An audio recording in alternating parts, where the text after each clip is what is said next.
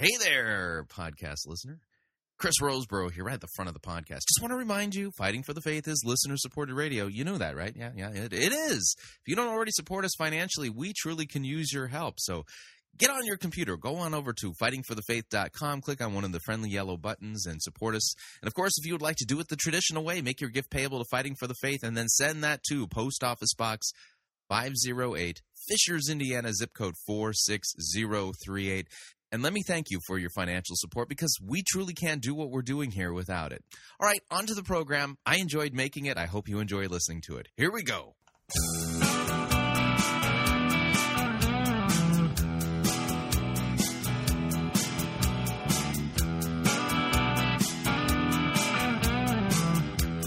It's time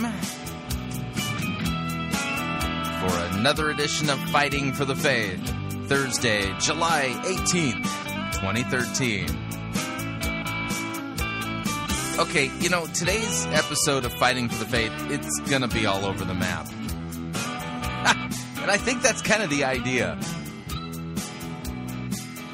Purposely potpourri, something like that.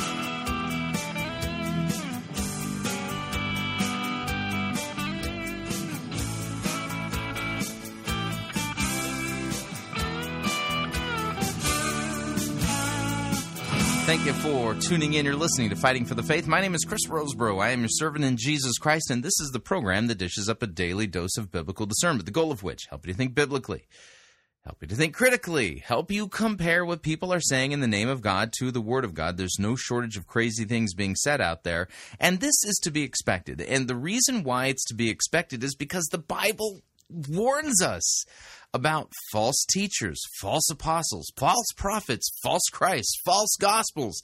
It's as if God the Holy Spirit knew the future. This should not surprise anybody. God knows everything.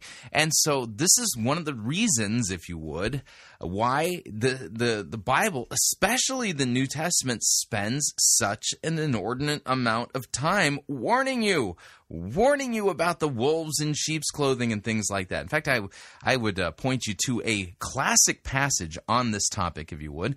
That would be from 2 Corinthians chapter 11. Fantastic passage that warns us. Paul here in 2 Corinthians is taking issue with the folks there in Corinth for listening to the super apostles, the so-called super apostles. They weren't really super, and they weren't really apostles, and so it's kind of a weird thing for them to be calling themselves the super apostles, but no, it's kind of a classic case of when Paul would plant a church, he would preach the gospel, he would take the converts, train them in sound doctrine, drive them into God's word, give them a great foundation of sound doctrine and what the scriptures are really about, feed them Christ's words, all of that stuff, and then no sooner would he leave to go plant another church, well, these agents of the devil would circle around, come in, and they would start, talking down the Apostle Paul and say, oh, he's not really an apostle, he's really, all this kind of stuff. And so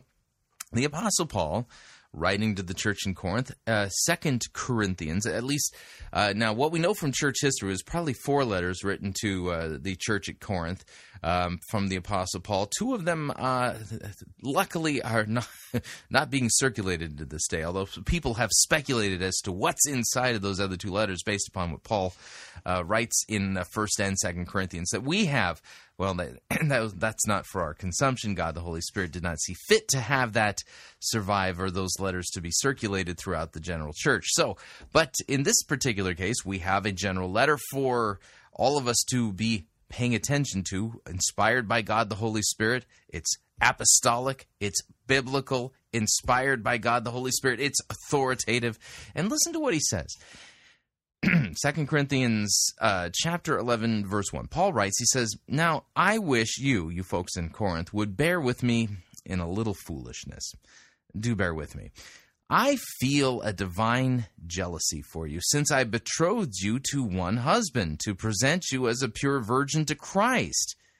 But I'm afraid, as the serpent deceived Eve by his cunning, your thoughts will be led astray from a sincere and pure devotion to Christ. For if someone comes to you and proclaims another Jesus than the one that we proclaimed, or if you receive a different spirit from the one you received, or if you accept a different gospel from the one you accepted, you put up with it readily enough. Now notice here, there is no such thing as another Jesus, another spirit, or another gospel. Okay, these are false Jesuses, false spirits, and false gospels. Okay, and Paul here is, actually chastising the folks there in Corinth for putting up with these false Jesuses, false spirits, and false gospels. He shouldn't be doing that because they're being deceived in the same way that Eve was deceived by the cunning of the serpent. That's the idea. And do you think that today in the 21st century that somehow we're immune from this type of stuff? Yeah, not on your life. I mean, Satan hasn't ceased working, if you would. He's very, very, very busy. And he's basically engaging in the same kind of shenanigans that he was engaging in back then today. But here's the difference. People today, if you say, oh, well, that's not in accord with sound doctrine, their retort is, hater, you're a hater. You live in your mom's basement, you blogger. And that's what they do. And rather than saying, oh, yeah, you're right, the scriptures do say that. Yeah, I need to repent. They don't go that route. Instead, they just accuse you of being a hater. Anyway, we continue, though. So he says, now, if someone comes to you and proclaims another Jesus than the one we proclaimed, or if you receive a different spirit than the one you received, or if you accept a different gospel than the one you accepted, well, you put up with it readily enough. Indeed, I consider that I am not in the least inferior to these so-called super apostles, even though I am unskilled in speaking. I am not so in knowledge. Indeed, in every way we have made this plain to you, and in all things. Yeah, get that. Okay, did you catch that little part there about the Apostle Paul saying he's unskilled in his public speaking abilities? True. You're thinking, how is that possible? He's literally one of the greatest Christian missionaries who ever walked the earth. I mean, that he's the church planter extraordinaire. Yeah, I know, but he'd be the first person to tell you it wasn't by his own strength and power, but it was the Holy Spirit doing the work. You see, yeah, Moses, what was he? He was a stutterer, right? Yeah, think about that. Anyway, we continue, verse 7. He says, or did I commit a sin in humbling myself so that you might be exalted because I preached God's gospel to you free of charge? I robbed other churches by accepting support from them in order to serve you, and when I was with you and was in need, I did not burden anyone, for the brothers who came from Macedonia supplied my needs, so I refrained and will refrain from burdening you in any way. Oh, look, the Apostle Paul didn't require the church at Corinth to sow a seed offering into his ministry. So, as the truth of Christ is in me, this boasting of mine will not be silenced in the regions of Achaia. And why? Because I do not love you? God knows that I do love you. And what I am doing, I will continue to do in order to undermine the claim of those who like to claim that in their boasted mission they work on the same terms that we do. For such men are false apostles, deceitful workmen, disguising themselves as apostles of Christ.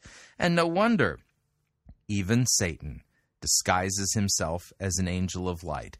So it is no surprise if his servants also disguise themselves as servants of righteousness. Their end will correspond to their deeds. So Jesus, this was a theme that Christ gave us, talking about wolves in sheep's clothing. Paul here in 2 Corinthians tells us that Satan's agents disguise themselves as angels of light and apostles and things like that. And so you're going, well, wow, yeah. Huh? You all remember the movie Terminator? No, I'm dating myself really badly here. But what was the evil villain in Terminator? It was Arnold Schwarzenegger. And what was Arnold Schwarzenegger? He was a Terminator. He was a robot. But the unique thing about this killer robot is that he had human skin on him. And the way the story turns, these Terminators, they would infiltrate the ranks of the human beings who survived the apocalypse. So it's a post-nuclear apocalypse world, and the machines have risen up. They're the ones who press the button to destroy humanity. And now what vestiges of humanity exist? Well, they're being overrun by these agents, these agent robots that look exactly like human beings and are hard to detect, right? Well, you see that little theme there? That little literary theme in the movie is actually kind of hijacked, if you would, from a reality that exists today in the church. Satan's agents pose as angels of light, as pastors, as teachers, as visionary leaders, and things like that. So you're going, well, how are we to detect them if they're disguising themselves in this way? Simple. Jesus said a bad tree cannot bear good fruit. And he wasn't talking about their ability to put on the front of having a moral life. He's talking about their teaching. He's talking about their doctrine.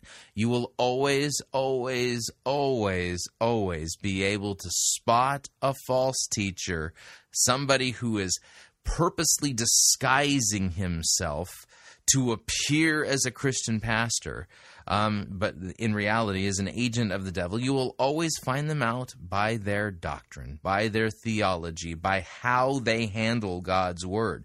And folks, this isn't a game. What's at stake? Well, what's at stake is your very soul, the soul of your neighbor, the soul of your children, the souls of people that you love and care for. That's what's at stake. Satan is playing for keeps. And so these terminators, they come in disguised as workers of Christ, and what do? They terminate, they destroy, they assassinate sound biblical teaching, the preaching of Christ and Him crucified for our sins, and they replace the true Jesus with a false Jesus. They replace the true Holy Spirit with a false Holy Spirit. They replace the true gospel with a false gospel. And when you call them on it, their response isn't, oh, I need to repent. You're right. God's word says this. No, you are a hater. Oh, yeah, you people out there who would dare to say that I'm wrong for preaching a gospel that doesn't involve penal substitution. Well, everybody knows that's just, atonement theory, and you can have any theory on the atonement you want. Things like that. But when somebody does that, they reveal themselves for what they are. An agent of the devil. Somebody who's disguising themselves as a worker of Christ. But they are deceitful workmen. And as Paul points out, their end will correspond to their deeds. All right, let's talk about what we're going to do on today's episode of Fighting for the Faith. As I've pointed out, today's episode is going to kind of be all over the map. And that's really the point. That's really the whole point. So, let's talk about what we're going to do today. We've got a Roman Catholic update. This came across the news yesterday. The Pope is offering time off of purgatory if you follow Pope Francis's tweets on Twitter. Oh, how kind of him. We've got a Joshua Mills update from the Patricia King Gang, and I can't make heads or tails of what it is that he's saying. We've got an emergent church update from a female pastorate, Lillian Daniels. Tony Jones of the Emergent Church sent out a link to this YouTube video put out by Lillian where she says, nowhere does Jesus say stand your ground. It's a fascinating argument. This is kind of one of the popular arguments put out there by liberals and emergents and postmodern types. And the argument kind of goes like this. Well, Jesus never said anything about homosexuality. So therefore, because he never said anything, we can assume that the reason why he did it is he didn't say anything because it wasn't important. And the reason why he didn't think it was important is because Jesus isn't into that Pharisaical religious stuff, and that means that anything goes, and you can bless same-sex marriage and stuff like that. That's how the argument goes. And by the way, it's a lame argument. Okay, and here's the reason why. Okay, are you ready? What is the Bible? And you're going, what do you mean? Well, answer. It's the Word of God, right? Right. So how much of Scripture is God-breathed? All of it.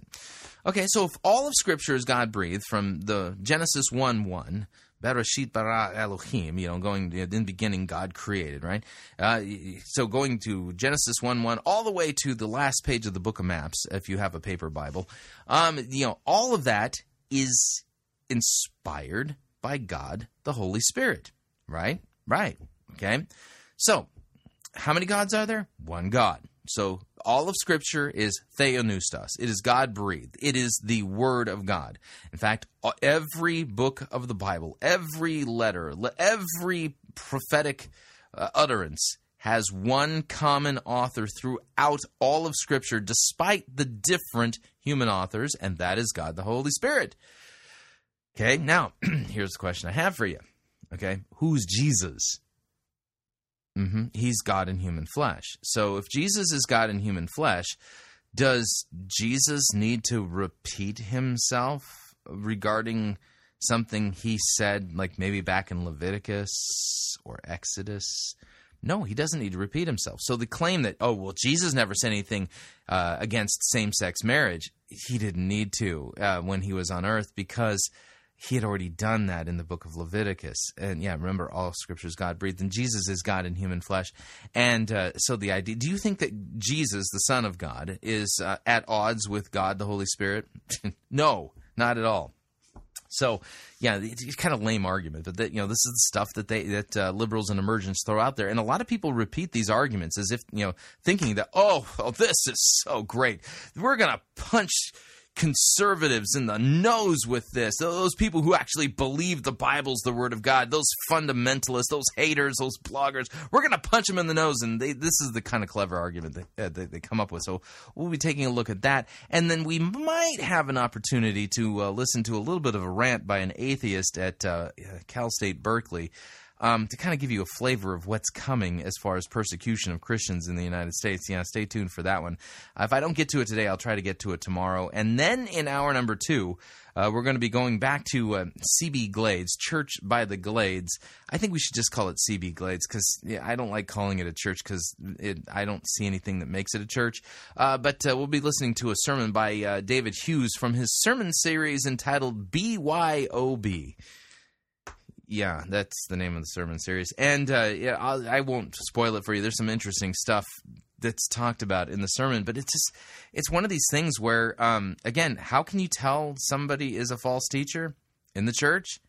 You listen to their doctrine. You listen to what they're preaching and teaching. If they're not rightly handling God's word, if they're basically engaging in hermeneutical nonsense and non-lucid thinking, or just flat out just making stuff up, or they actually don't know what the Bible's about, and so when they talk, they just seem like they're bloviating. We'll find word there.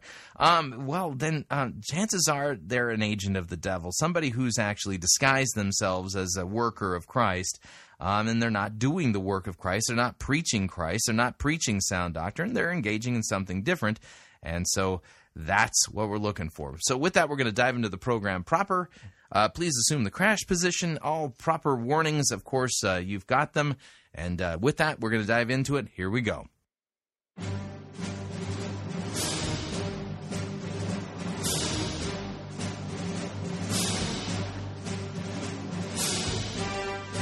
Yeah, that's right. Time for a Roman Catholic Church update.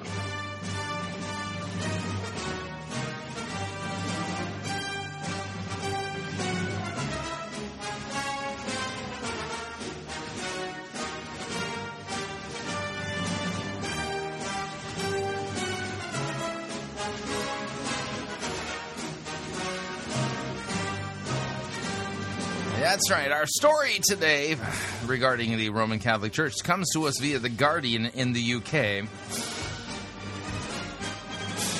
The headline reads, Vatican offers time off of purgatory to followers of Pope Francis's tweets. Papal court handling pardons for sins says contrite Catholics may win indulgences by following World Youth Day on Twitter. Correct me if I'm wrong here, but didn't Jesus die for the sins of the whole world already? Yeah, that's what Scripture says. See, behold the Lamb of God who takes away the sin of the world, right? That's John 1. And then you got 1 John 2, that he's the propitiation for our sins, but not only for our sins, but the sins of the whole world.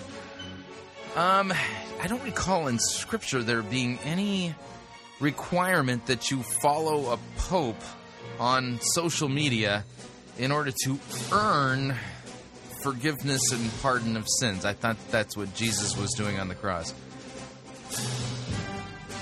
Yeah, I detect evil here. I feel a disturbance in theology. Let me just kill the music here. So let me read the story. This is by Tom Kington, who works for the Guardian in the UK. Guardian in the UK. He actually is their Rome correspondent. In his latest attempt to keep up with the times, the Vatican has married one of its oldest traditions to the world of social media by offering indulgences to followers of Pope Francis's tweets. The church granted indulgences reduce the time Catholics believe they will have to spend in purgatory after they have confessed and been absolved of their sins. The remissions got a bad name in the Middle Ages because unscrupulous churchmen sold them for large sums of money, but now indulgences are being applied to the 21st century. But a senior Vatican official warned web-surfing Catholics that indulgences still require a dose of old-fashioned faith, and that paradise was not just a few mouse clicks away. Ah, shucks, that's just terrible. Quote, "You can't obtain indulgences like getting a coffee from a vending machine," Archbishop Claudio Maria Celli, head of the Pontifical Council for Social Communication, told the Italian daily Corriere della Sera. I guess that's the name of it. Indulgences these days are granted to those who carry out certain tasks, such as climbing the sacred steps in Rome, reportedly brought from Pontius Pilate's house after Jesus scaled them before his crucifixion, a feat that earns believers 7 years off of purgatory. But attendance at events such as Catholic World Youth Day in Rio de Janeiro, a week-long event starting on the 22nd of July, can also win an indulgence. Mindful of the faithful who cannot afford to fly to Brazil, the Vatican's Sacred Apostolic Penitentiary, a court which handles the forgiveness of sins, has also extended the privilege to those following the rites and pious exercises of the event on television, radio, and through social media. That includes following Twitter, said a source at the penitentiary, referring to Pope Francis's Twitter account, which has gathered 7 million followers, but you must be following the event live. It's not as if you can get an indulgence by chanting it on the internet. It's a decree. The penitentiary said that getting an indulgence would hinge on the beneficiary having previously confessed and being truly penitent and contrite. Praying while following events in Rio online would need to be carried out with requisite devotion, it suggested. Apart from the papal Twitter account, the Vatican has launched an online news portal supported by an app, a Facebook page, and it plans to use online social networking site Pinterest.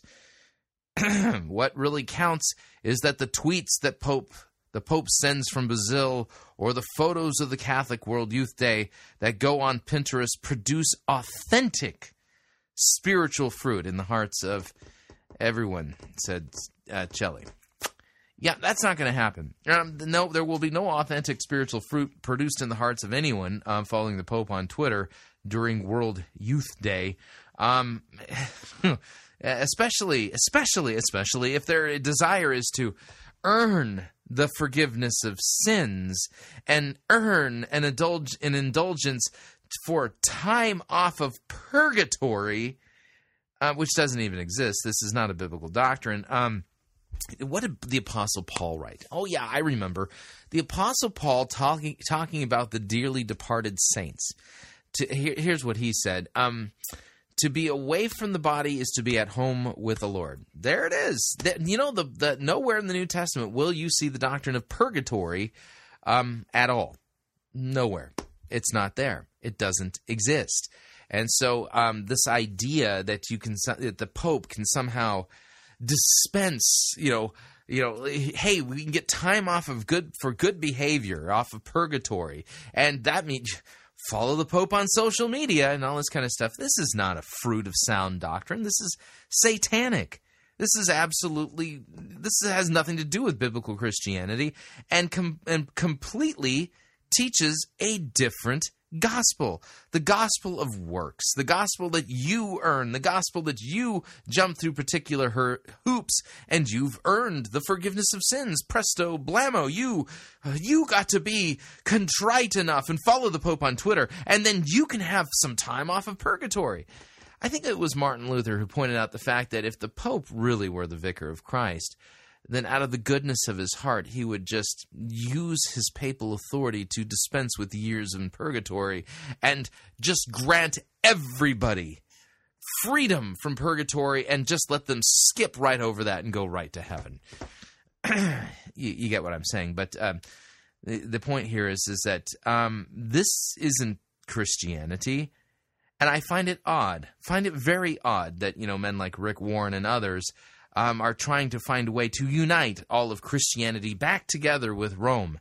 And yet they continue to show their true colors, and their true colors show that what their colors are has nothing to do with sound biblical doctrine. The Pope is none other than an agent of the devil disguised in apostolic garb, disguised under the guise of an apostolic office that he doesn't truly have, because there is no head of the church other than Jesus Christ. And the one who would usurp Christ's authority and to claim his spot in the church as the head of the church, well, as the reformers pointed out, that's none other than Antichrist.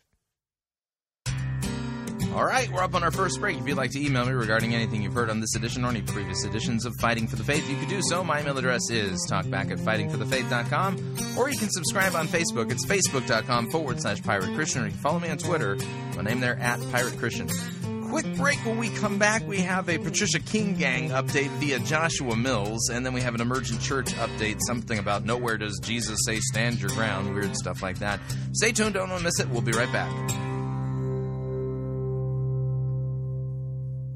God doesn't need your good works. Your neighbor needs them.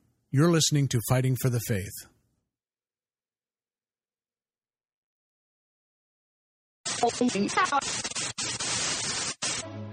You're listening to Pirate Christian Radio. We'll be taking your false doctrine now.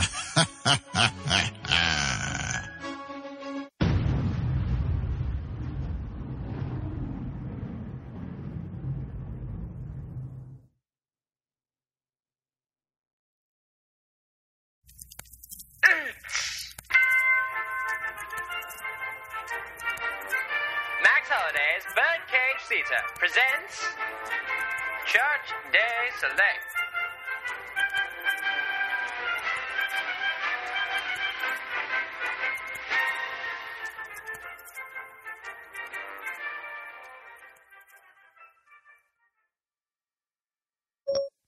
Siri, what is your analysis of the sermon Rick Warren preached this past Sunday? Let me think about that. Here you go. Rick Warren quoted 15 Bible verses out of context using 11 different translations and paraphrases. Even an iPhone utilizing artificial intelligence is smart enough to know that there is less than a 1 in 10,000 chance that Rick Warren was preaching the truth. Siri, can you explain your analysis of Rick Warren's sermon to somebody who is a fan of Star Wars? You have a greater chance of successfully navigating an asteroid field than you do of hearing Rick Warren accurately teach the scriptures.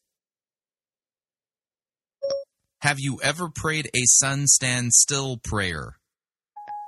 Why would I do something as silly as that? The story of the sun standing still in Joshua chapter 10 is not about prayer. Looking in Joshua chapter 10 to learn how to pray is like asking your Macintosh to teach you how to use Windows 7. What do you think of Joel Osteen's sermons? Is this a joke? No, this is not a joke. I'd really like to know what you think of Joel Osteen's sermons. Words like junk food, cotton candy, and cancer-causing artificial sweeteners come to mind.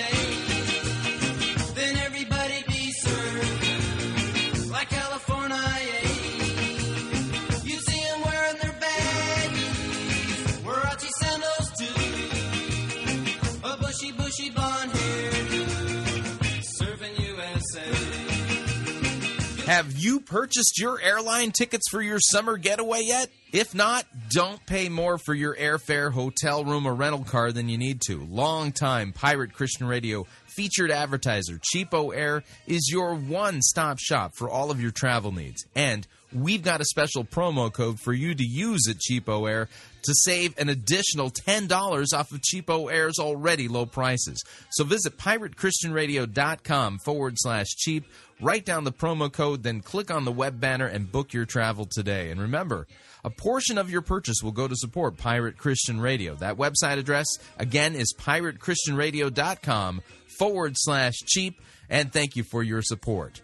Cowabunga.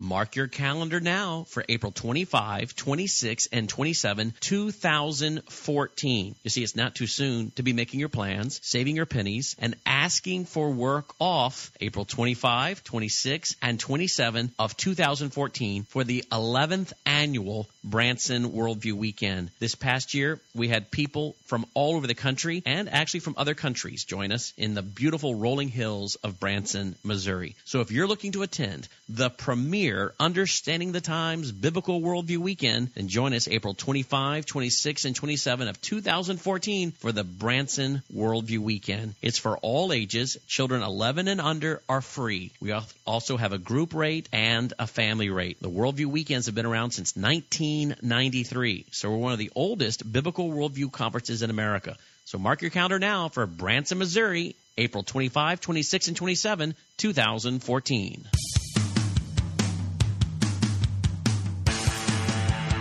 Bum, bum, bum, bum, bum, bum. Na, na, na, na, na, na. All right, we're back.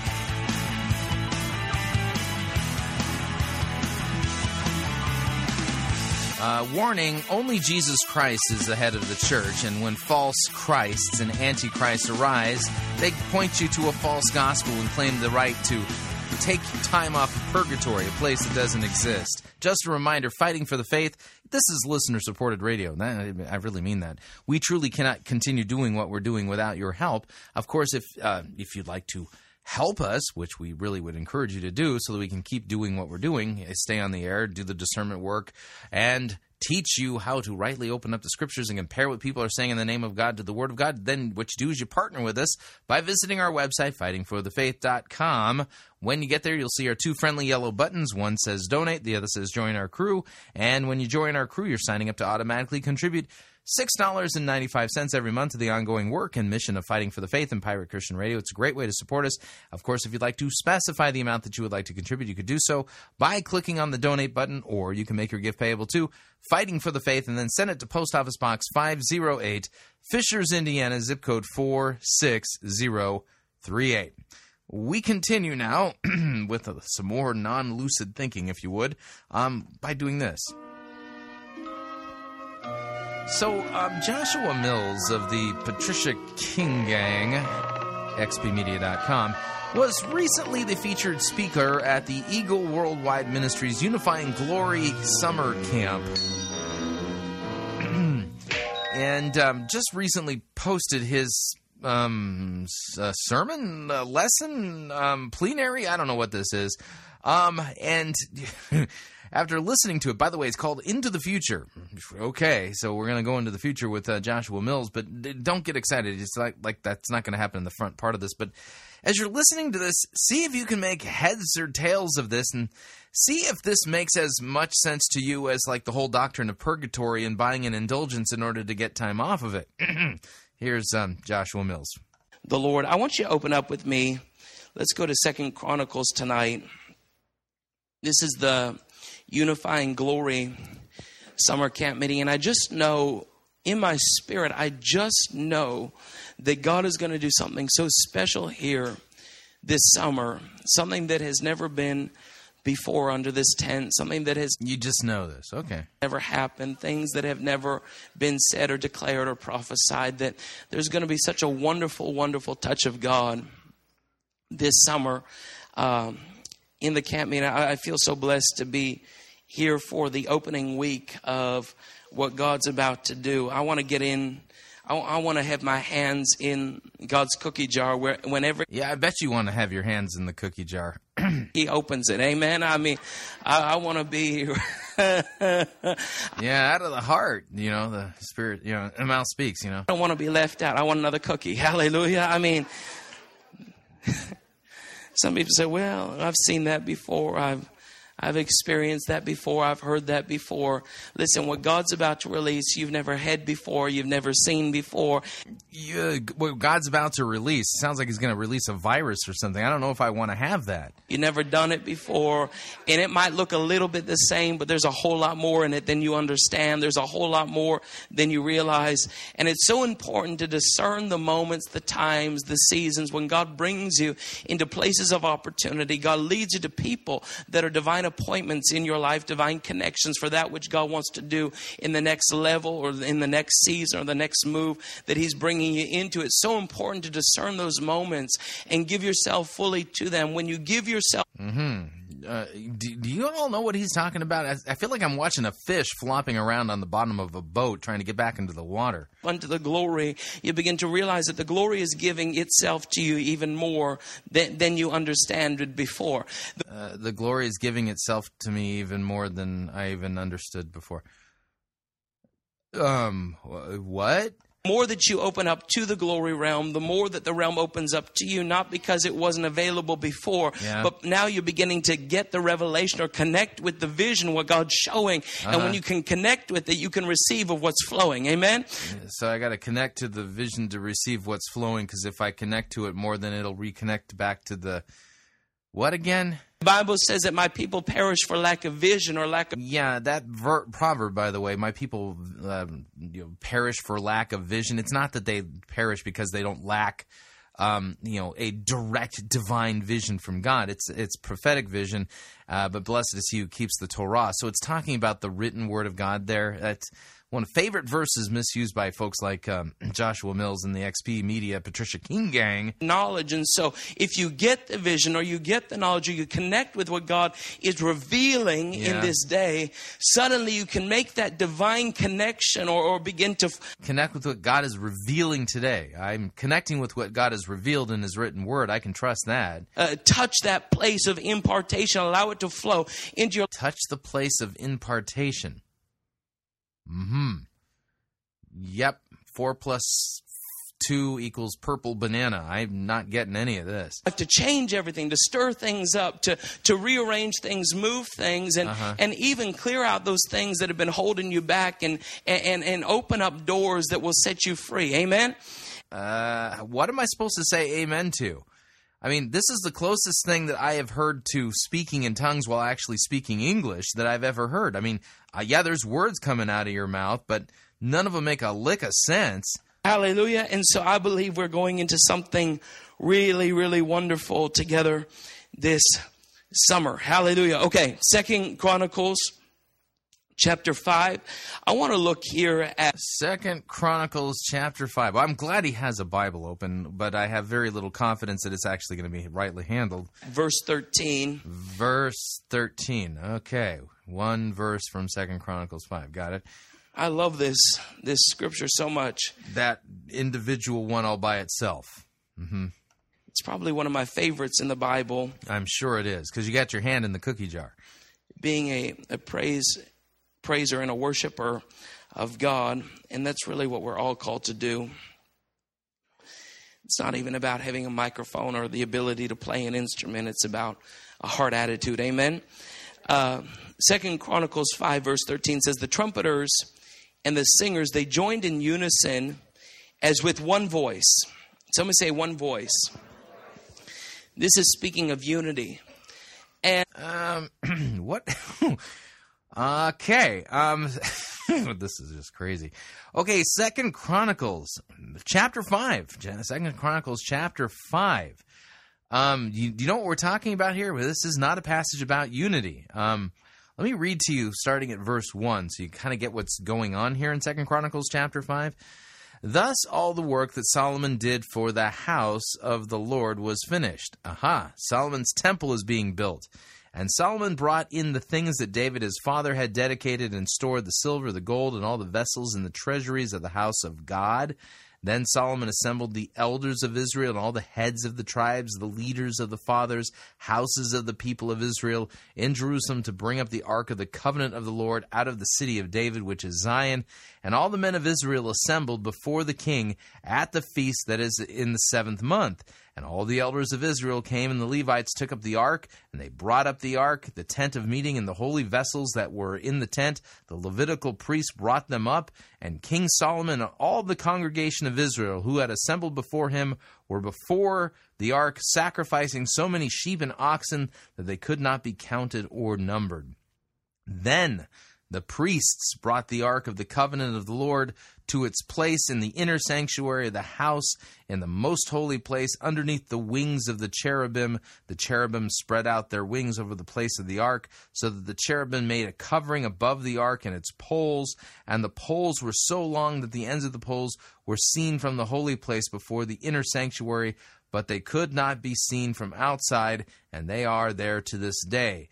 There was nothing in the ark except for the 2 tablets that Moses had put there at Horeb, where the Lord made a covenant with the people of Israel when they came out of Egypt. And when the priests came out of the holy place, for all the priests who were present had consecrated themselves without regard to their divisions, and all the Levitical singers, Asaph, Heman, Jeduthun, and their sons, kinsmen, arrayed in fine linen with cymbals, harps, and lyres, stood east of the altar with 120 priests who were trumpeters. And it was the duty of the trumpeters and the singers to make themselves heard in unison in praise and thanksgiving to the Lord. And when the song was raised with trumpets and cymbals and other musical instruments in the praise to the Lord, for he is good, for his steadfast love endures forever, the house of the Lord was filled with the cloud, so that the priests could not stand to minister because of the cloud, for the glory of the Lord filled the house of God.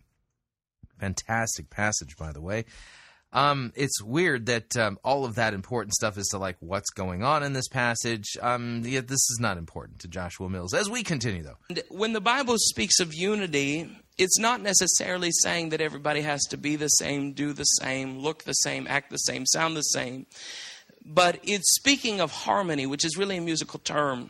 This passage isn't about unity. It's about the dedication of Solomon's temple. And what it means is you might have an expression that you bring to the kingdom that nobody else has. And I might have an expression that I bring to the kingdom that nobody else has. This has nothing to do with any expression that you feel like you might be bringing to the kingdom. And you know, your sister, your brother, your mother, your father might have an expression of worship that they bring to the kingdom of God that nobody else has. But when we come together in one focus, one purpose, recognizing that Jesus Christ is Lord. He's the one that our minds are focused on. He's the one that our hearts are focused on. When we come together and we bring our sounds together, and we bring our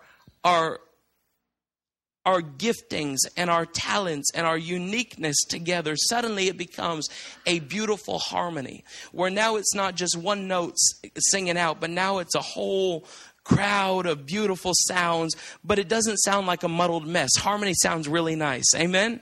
And that's what the Bible's speaking about. It's talking about them coming together as no, it's talking about the dedication of Solomon's temple. That's why they came together. One voice, bringing what they had and giving it to God.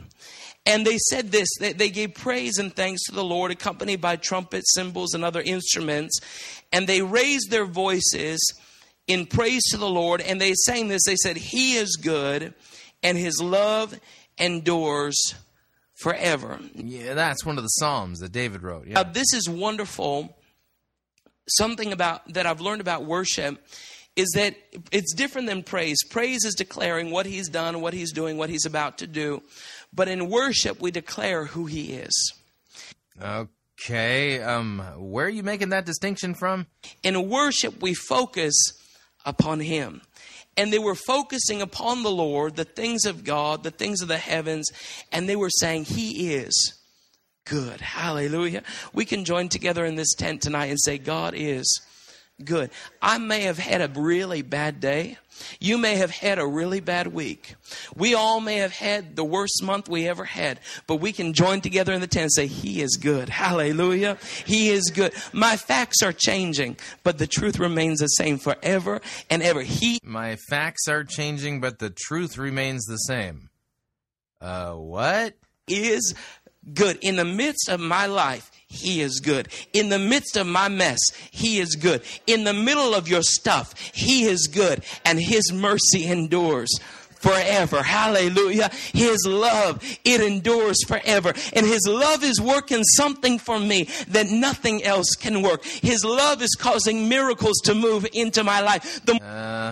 Causing miracles to move into your life. Hopefully they're using U-Haul. More that I connect with Him and understand the greatness of His love. Wherever there's great love, there's always great miracles. Love is causing the miracle realm to be poured into your life. Love is...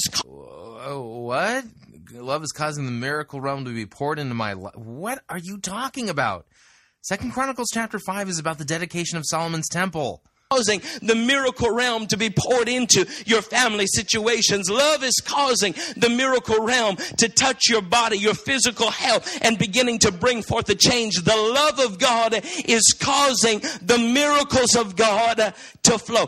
God, you are good, and your love, it endures forever. Hallelujah.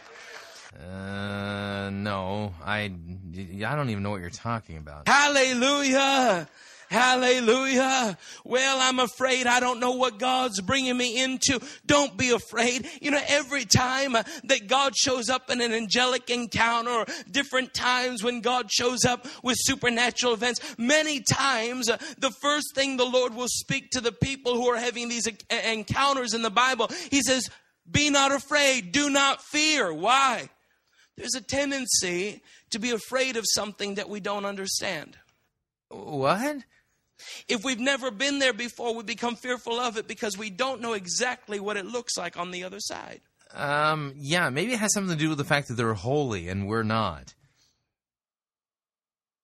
You might be in the middle of some of the craziest stuff going on in your life right now, and there might be... You have no idea. I mean, just listening to you, that's some of the craziest stuff I've ever experienced in my life. A whole lot of fear trying to grip you, but I love that the Bible says perfect love casts out all fear. Oh. Yeah, well, what is with all these verses ripped out of context and just, thrown in here as if that's where they belong? Oh. Fear, you're not welcome here because the love of God is changing me. The love of God is transforming things. The love of God is working miracles for me. And the love of God is actually causing... Yeah, I defy you to outline this sermon. Faith to arise. The Bible says that faith works by... love. Whoa. When the love what verse says that? of God shows up, faith begins to arise and fear begins to dissipate. Hallelujah. What? Whoa. So if you've been feeling fearful about some stuff, just begin to get more and more in love with Jesus. Just begin to get more and more in love with His Word. Just begin to fall in love with His Spirit all over again. Just begin to fall in love with the divine presence of His glory. Just begin to fall in love with who He is. And as you fall in love with Him all over Yet none of this is biblical. again, you're going to find all those fears begin to disappear. Fears disappear. Got it. Okay. Somebody say, my fear is on its way out the door. And my miracle's on its way in. Hallelujah. Yeah, my fear is out the door. My miracle's on its way in. I don't think so. Moving along.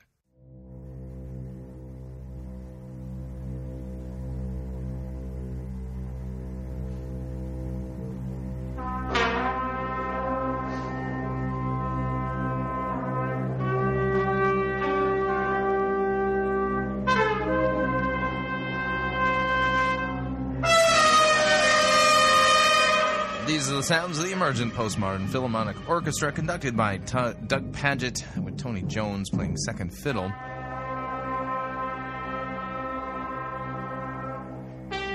Yeah, that's right. That's Peter Rollins on oboe over there. Now, as you can tell, they've freed themselves from the limiting definitions of modernist notes and are just being led by the Spirit in this rendition of Strauss's Also Sprach Zarathustra.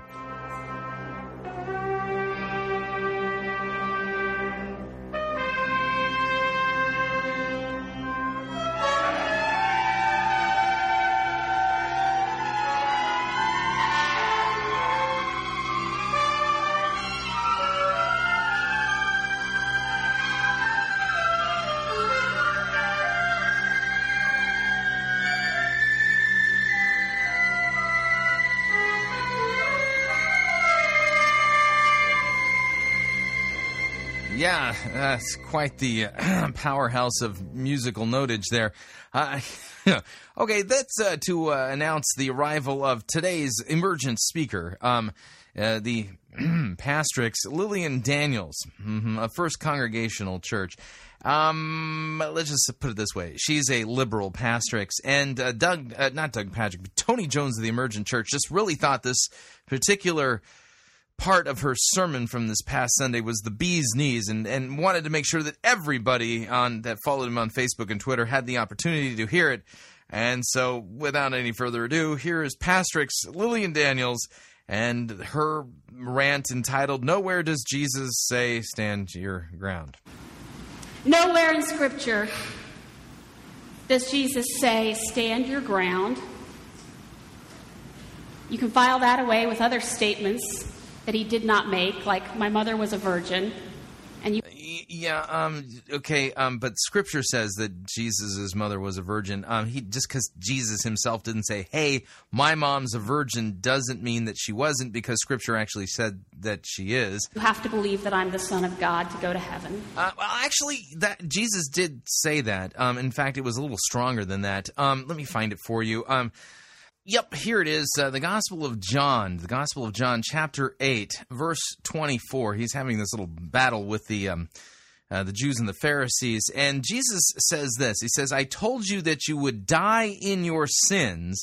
Unless you believe that I am, you will die in your sins." And see that whole "I am" thing there, the ego eimi? Jesus is actually using the divine name for himself from Exodus chapter 3. Remember when Moses had that little meeting with God that was talking to him out of the burning bush? And Moses asked, God, "What's your name?" And he said, "I am." Yeah, so Jesus there in 8:24 says, "Unless you believe that I am," basically saying that he's God, "you will die in your sin." So this Pastrix Lillian Daniels must have failed seminary or something. We continue. Jesus said quite the opposite. And in fact, when we use statements like "stand our ground," you can't help but think of other examples in the Bible where we are reminded by Jesus that our foundation, our ground, is shaky. That we think we are standing on solid ground, but it is all shaky and falling apart. And did you read the Bible there? Because that Jesus was talking about the person who listens to his words and doesn't put them into practice as somebody who builds on sandy ground or shaky ground there. Did you care to even, read the Bible before you decided to preach about it, Lillian? The solid ground, the idea that you could stand your ground and be justified in violence, is to stand on shaky ground.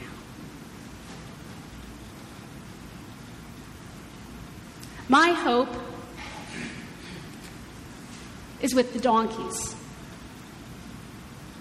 Because you see, Balaam ended up dying the way he lived. He ends up, in fact, going back to the king after he's weaseled his way out of his agreement with God. And he actually goes back and says to the king, "Okay, when I came here before, I wasn't allowed to tell you anything that God hadn't told me, but now I can. And so let's pit this one group against the other. And the big secret I have to tell you, king, is this. You don't need me to curse the Israelite people. You can get them to curse themselves." And he says, "How do I do that?" And he says, "Well, what you do is you're going to tempt them with the food of unclean animals, and you're going to send out prostitutes, and you're going to get them to act in ways that do not glorify God, and in doing so, they're going to curse themselves."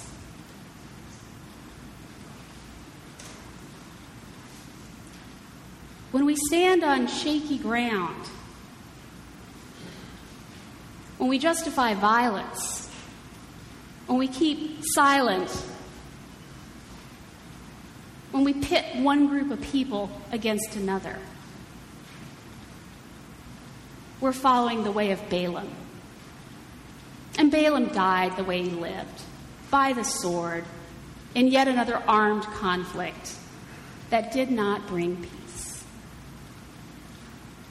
My hope for the future comes from Waltrina and the youth at General Synod. It comes from all of you. It comes from the donkeys who say, well, I may just be the only one and nobody expects me to talk and nobody's going to listen to what I'm going to say, but I'm going to say it anyway. My hope goes to the young people around that table at Root and Branch. When I counted them, there were 24 people there, and 12 of them were connected to this church.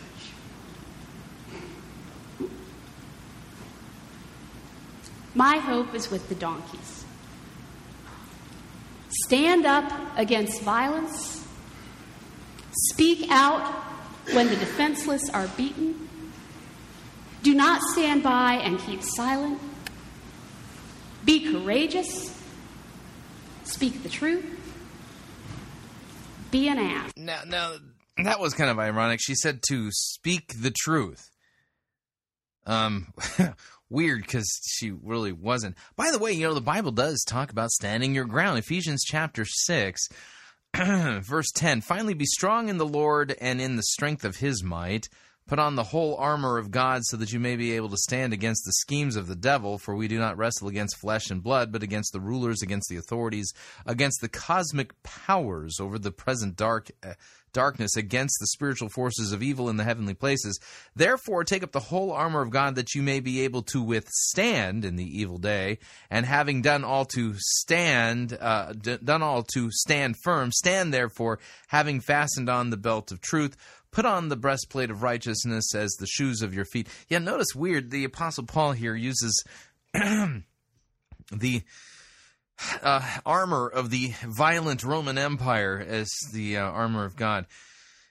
And yet, Lillian here says that we need to stand and say the truth. Let's let her finish her thought. Do not stand by and keep silent. Be courageous. Speak the truth. Be an ass. And on that final count, I think you've succeeded. All right, we're up on our second break. If you'd like to email me regarding anything you've heard on this edition or any previous editions of Fighting for the Faith, you can do so. My email address is talkback@fightingforthefaith.com, or you can subscribe on Facebook, facebook.com/Pirate Christian, or follow me on Twitter, my name there, @Pirate Christian. Quick break. When we come back, a sermon that I'm not exactly sure has a point, or, well, when it finally gets to it, it's not a good one. Stay tuned, don't want to miss it. We'll be right back.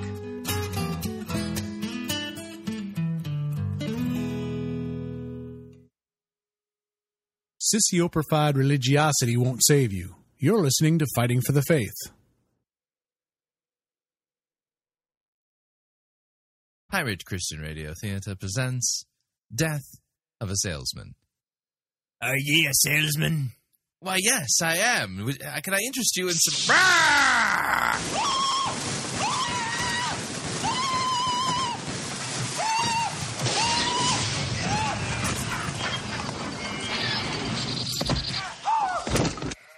You're listening to Pirate Christian Radio. If everybody had a nose across the USA, then everybody'd be served like California. You'd see them wearing their baggies, Warachi sandals too, a bushy blonde hair, surfing USA.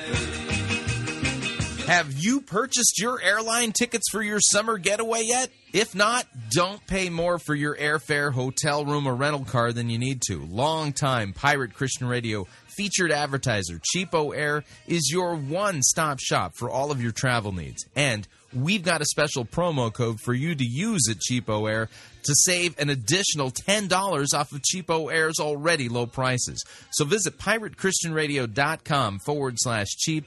Write down the promo code, then click on the web banner and book your travel today. And remember, a portion of your purchase will go to support Pirate Christian Radio. That website address, again, is piratechristianradio.com/cheap. And thank you for your support.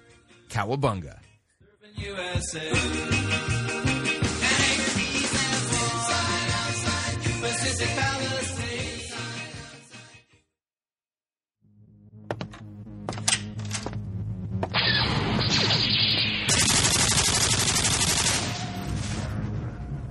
Oh, hey.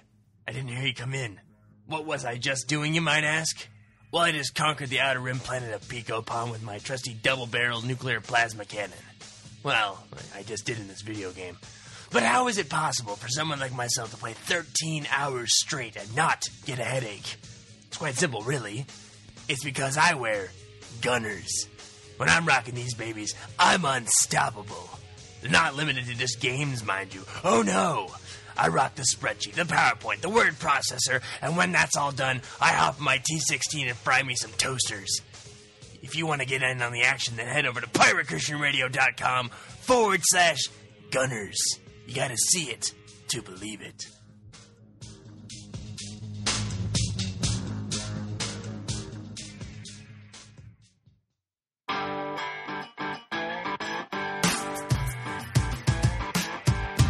Okay, we're back.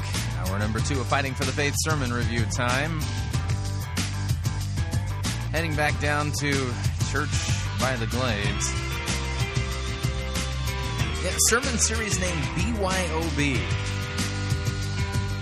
Yeah, because that's equated with, Christianity.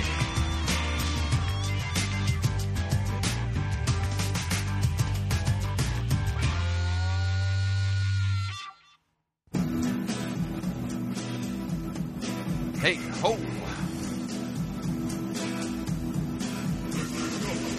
The good, the bad, and the ugly. We review it all here at Fighting for the Faith. We're an equal opportunity sermon reviewing service. Today's sermon comes to us via Church by the Glades, CB Glades for short, out there in Coral Springs, Florida. David Hughes presiding. The name of the sermon series is BYOB. Obviously, that means Bring Your Own Bible. And the name of the sermon we will be listening to is entitled The Measure of the Man in the Mirror. And as I listen to this BYOB sermon, as you listen to it too, you'll be scratching your head at particular points in it. For this particular service, he created a man cave. And there was 2 guys from each service who were allowed to watch the service from the man cave in these recliners while eating pork rinds, and it doesn't make any sense. And the sermon itself, you just kind of hang on, because it's, for the longest time, it seems like this is a sermon without a point. That's the best way I can describe it. So let me go ahead and kill the music.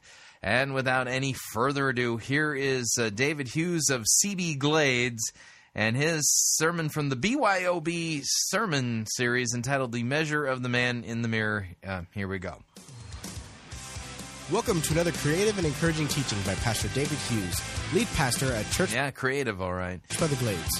Faithful to God's Word? Yeah, no. For more information on Church by the Glades, including directions and service times, please visit us at www.cbglades.com.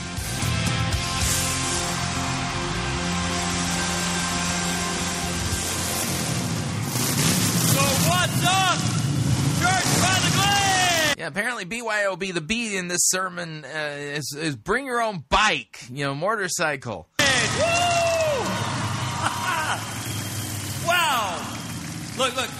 In some church in America... Because, I really enjoy going into church and inhaling the exhaust from 20 motorcycles on the church's stage, revving their engines inside of the building. Because that, carbon monoxide is my favorite thing to inhale while at church. And tranquil, and that's great. We celebrate all different kinds of Christ-centered churches, all different kinds of styles.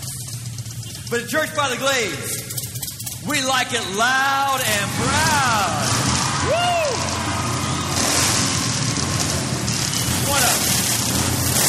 Want to rev up.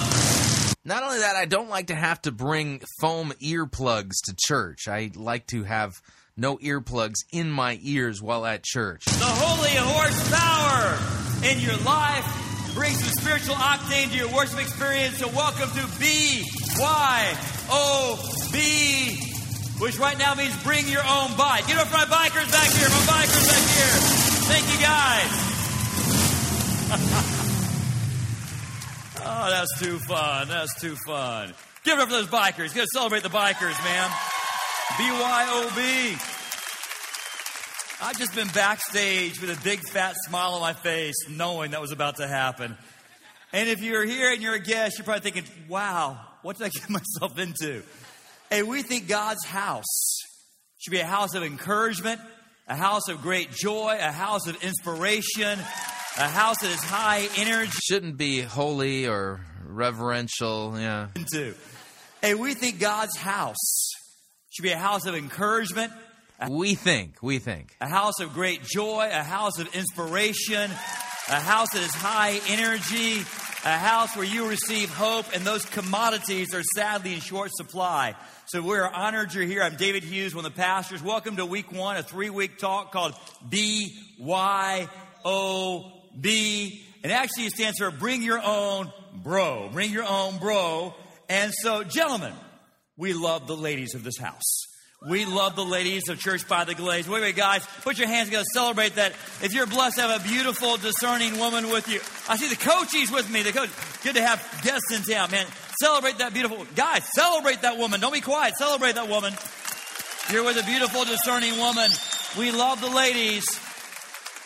But without apology, on Father's Day, it's about the men. It's all about the brothers today. No, guys, all the men, whether you're a father or not, all the men of all ages, I want all the men to stand up, all the men in the house to stand up. Other campus, I want you to stand up, Tampa, stand up. Give it up for the men. Give it up for your brothers. Give it up, man, for the men. Because there are some men that this Sunday morning, they're vegging on the couch. Some guys goofing off on the golf course. Some are fishing. Oh my gosh, man, they're missing out on the spiritual synergy of the faith fusion called the Church of Jesus Christ. But you have come to this house. You have led loved ones to this house. So the spiritual synergy of the faith fusion of the what? So I honor the men of Church by the Glades. So proud of you guys. So proud of you guys. Hey, the text today for week 1, BYOB. The text today is 1 Samuel chapter 30. 1 Samuel chapter 30. I want the men and the men only in a loud voice to repeat that text. 1 Samuel chapter 30. That was good. What's up, brothers in the man cave? Man cave up there, man cave. I love the man cave. Oh, and you guys eating the good stuff, carb load. That's awesome. That is awesome. Got to have a little fun on Father's Day. In fact, we have fun all the time. But a great text today. And yeah, men in the man cave eating pork rinds and stuff. Obviously, it's a male theme, Father's Day. And I think the topic's an important topic. And I want church to be really, really powerful, profound, but very, very personal. And I know there's a bunch of folks in this room. We'll have, 6,000 people or so for the weekend. But I want to pretend it's just like you and me sipping Starbucks together, having a one-to-one conversation. Or actually, just take me out of it. You and God. Just being very honest, very, very honest about your life, how you appraise your life. Because the topic today is worth, value. There's certain things in our culture that we esteem differently than others. Certain things we value, other things we kind of devalue. We assess worth right off the bat. We size things up. Example, if you're looking for transportation, want to get from point A to point B and look good while it happens, maybe you would choose a Harley Davidson Screaming Eagle, a CVO model. I mean, that's a nice ride right there. Now, if you do that, speaking of worth, it's going to set you back about $35,000 to $40,000. Now, if you're going, oh my gosh, that's more than I can afford. I know it's a valuable machine, but I'm not sure I can afford that much. Okay, I have other options for you in two-wheel transportation. You might run like this. Run like this. Why are you laughing? This is more affordable. Why it's worth less. Why? And this is actually substantial. One has greater engineering than the other. But other times, we assess value or worth based on more arbitrary criteria. Example, any baseball fans in the house? Any baseball fans in the house? Got some baseball fans in the house? If you're a baseball fan and you collect baseball cards, you can get a pack of baseball cards. Each card, as far as the worth of value, a little less than 20 cents. On the other hand, if you're digging through the basement and you find this card, a 1909 Honus Wagner, at auction, this card went for $2.1 million. Worth. How about this baseball? You want to play a game of catch with your son. Fathers, you want to take your son out, play a little catch with your son. And throw it to me. It's my boy right there, Charlie. Nice job, Charlie. You want to play? Man, that's priceless. That's awesome. Play a little catch with your boy right there. It's great to play catch, you know. But a baseball will set you back, what, $5? On the other hand, functionality, exactly the same thing. But if you have an older baseball, a vintage baseball signed by this guy, in mint condition, $150,000. Very different value, very different, worth as we assess worth. How about this? That's the sporty guys. How about the nerdy brothers? Do I have any nerdy brothers in the house? Come on, nerdy brothers, own it. I got some nerdy brothers. Comic books. Comic books are fun. If you're a comic book collector, you buy a new comic book. They're smaller, more streamlined these days. I'm not tracking with him. What is his point exactly in this sermon at this point? Going to set you back a little less than $4. On the other hand, if you're digging through the back of your comic book collection in your closet and you find this, you find an Action Comic Edition 1, 1938 June, first time the Man of Steel ever shows up. This went at auction for $2.16 million. Talking about worth, but my conversation with you today is not going to be about the worth of a baseball or a comic book or a motorcycle. I want to talk about your sense of self. Your sense of self-worth. Do you evaluate yourself? Are you successful? How do you measure up as a person? In fact, when is that time in your day you're really honest about yourself? Maybe it's right before you fall asleep. Maybe, you pause for prayer. Maybe it's in the morning. Maybe in the morning, as you have a moment in the morning. Man, in the morning I wake up before my family. I get myself ready, have my time with the Lord. And maybe as I look in the mirror, maybe you have that moment that you kind of, you measure. You measure the man in the mirror. Maybe it's in the morning while you're brushing your teeth. You have that moment, you just kind of think about your life. You ponder, am I getting everything out of life that I had hoped? Am I successful? Now, save water there, save water, I got to conserve. What am I worth as a person? In fact, let's think about that idea, worth. Say the word worth. Louder, 1, 2, 3. Now, as I view my life, what is my worth as a person? Am I succeeding? And what is my value? I think a lot of men in our culture, they think about the idea of worth. They use 4 different criteria, 4 W's, to kind of evaluate their worth, their sense of self. One is this. Ever try to write backwards? I'm mildly dyslexic, so actually for me it's not that hard. I write backwards all the time. But for a lot of guys, their sense of worth comes from their work. Their work. Say the word work. 1, 2, 3. Yeah, when a brother asks you, so what do you do? How do you always respond to that question? No one ever says, what do you do? I'm a committed husband. You never respond, what do you do? I'm a dedicated dad. I'm an imperfect but impassioned Christ follower. You never say that. When someone asks you, what do? You do what? You jump to the job. You tell them the work that you do. You say, well, I'm an accountant. I'm an auto tech. I am a corporate attorney who specializes in contract negotiations. And know what we do most times?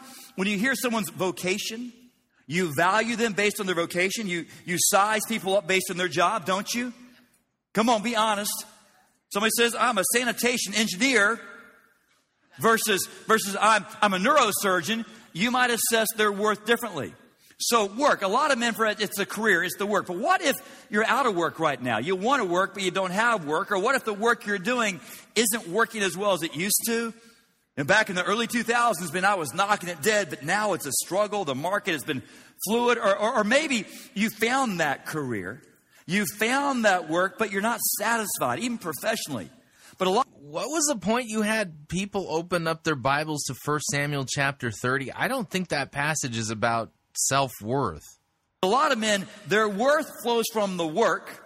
Here's another criteria. A lot of guys are all about this. The wins. Say the word wins. 1, 2, 3. Wins. Competitive. Do I have any competitive people? Put your hands together if you're a competitive person. Women and men, a lot of competitive people. But some of you brothers, you are so about the wins. You are so hyper competitive. Oh my! You normally roll to Church by the Glades 35 minutes late. You come late for the late service, but today, because there's a competition, first one to get the header in the foyer gets the man cave. You pounded on your neighbor's door at 5:30 a.m. to wake up your bro. You are so competitive, my brother. When your 6-year-old daughter says, Daddy, let's play Candyland. Your first thought is, she's going down, right? Right? So a lot of us, we derive our sense of self. Are we being successful? Are we worth something? Whether or not we're winning. Are we winning in the competition? In fact, for a lot of us, the workplace is the context of our competition. It's all about, scoring the next client, closing the deal, taking out the other guy. In fact, a lot of us guys, we live vicariously through the wins of others. Sports fans? I'm a hardcore sports fan. And in fact, any Miami Heat fans in the house right now? Okay. I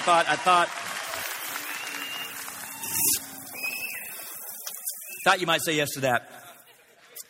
Miami Heat fans. Well, listen, I'm a Heat fan too, but right now, the Heat, they are wearing me out. Because one game, man, they're world beaters, man. They're the big three, world champions. They're awesome. One game. The next game, they play like a middle school girls team. And then you guys kind of find your joy fluctuating with the team. You find, I'm up when they win. I'm just devastated when they're losing. I'm so tired of letting guys who dribble basketballs control my joy. I don't even know them. Wins. How about this one? Another W. The wallets. Oh, in our society, our definition of success is what? The wallet. When you say someone is successful, you don't mean they have intrinsic worth or value as a human being. You typically mean they got money. They got a big, fat wallet, man. They have assets. They have a diversified and large portfolio. And, they have a nice car, live in a great neighborhood. They got the bling, bling, ka-ching, ka-ching. Nothing wrong with money. Money's fine. But, money can only bring a certain degree of satisfaction. Can I show you something the Bible says in Ecclesiastes chapter 5? Now, you stay in 1 Samuel 30. 1 Samuel 30. But in Ecclesiastes 5, verse 10, someone said this. Whoever loves money never has money enough. Whoever loves wealth is never satisfied with his income. And someone's going, what broke butt person said that? Money is incredible. Money. What penniless prophet made that pronouncement? Guess what? That was said by Solomon, who by an honest accounting was probably the richest guy who ever lived. And he said, if you're all about the wallet, if that is your hope of satisfaction, it's going to leave you flat. The work, the wins, the wallet, our sense of worth or value comes from that. But here's one, just guys, to be honest and be really raw with you. For a lot of guys, is this final W?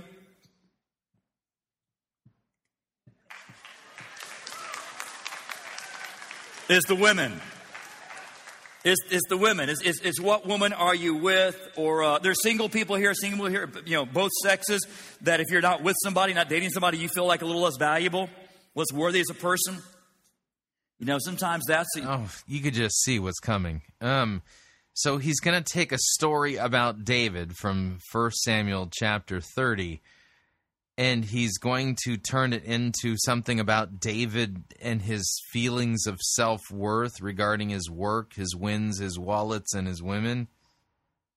Oh, no. Oh, no. This is going to be horrifying. Sexual conquest for some guys. I score at the ladies. I must be, right? These four things are criteria our world uses sometimes to evaluate the idea of worth. Say the word worth. Worth.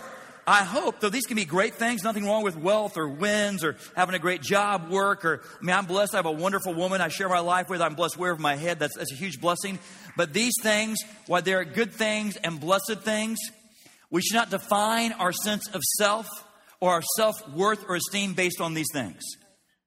I think our sense of worth should not be attached to the work, the wins, or the wallet, or even the woman in your life. It should be attached to the Word of God and what God says, my brother, about you.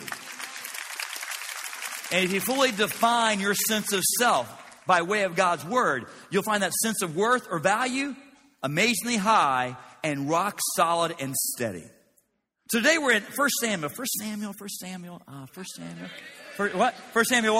1 Samuel 30. I want to work kind of verse by verse through the text. And it's a chapter in the story of the life of David. And David's one of those remarkable biblical heroes. And by any criteria or standard, David is a hyper-successful person. I mean, David has it going on. No matter the measurement you use, hard to argue. David, a young man that came out of obscurity, he is the youngest son of a farmer, a nomadic farmer from Bethlehem. That's way out in the sticks. Any country boys in the house? Any people from a small town? All right. He's from a small town. He's from the country. His dad, literally in society, was kind of a nobody. Ends up being not just the king of Israel, but the benchmark, the best king they ever had till King Jesus. Now, his rise to success kind of hinged on one event. In fact, there was this story about, well, I could tell you the story, but actually a cool thing happened here recently. We had an eminent young Bible scholar come to visit us at Church by the Glades, this young theologian, and he took the time, came to my house, and told me the story of King David with such articulation, I shot a video. So I want to go ahead and pass off this part of the story to the Bible scholar that told me the story of King Zane, David. Tell me a Bible story. Once at a time there was a tiger, and he started to eat the sheep, and David was a shepherd boy. And God helped him get his sheep back. And David was a king. And he struck the Goliath with a sheep shot. And the Goliath fell down. What did he shoot Goliath with? The Slingshot. And what happened? And Goliath fell down? Yeah. And was David happy? Yeah, and he was a king. And he was a king.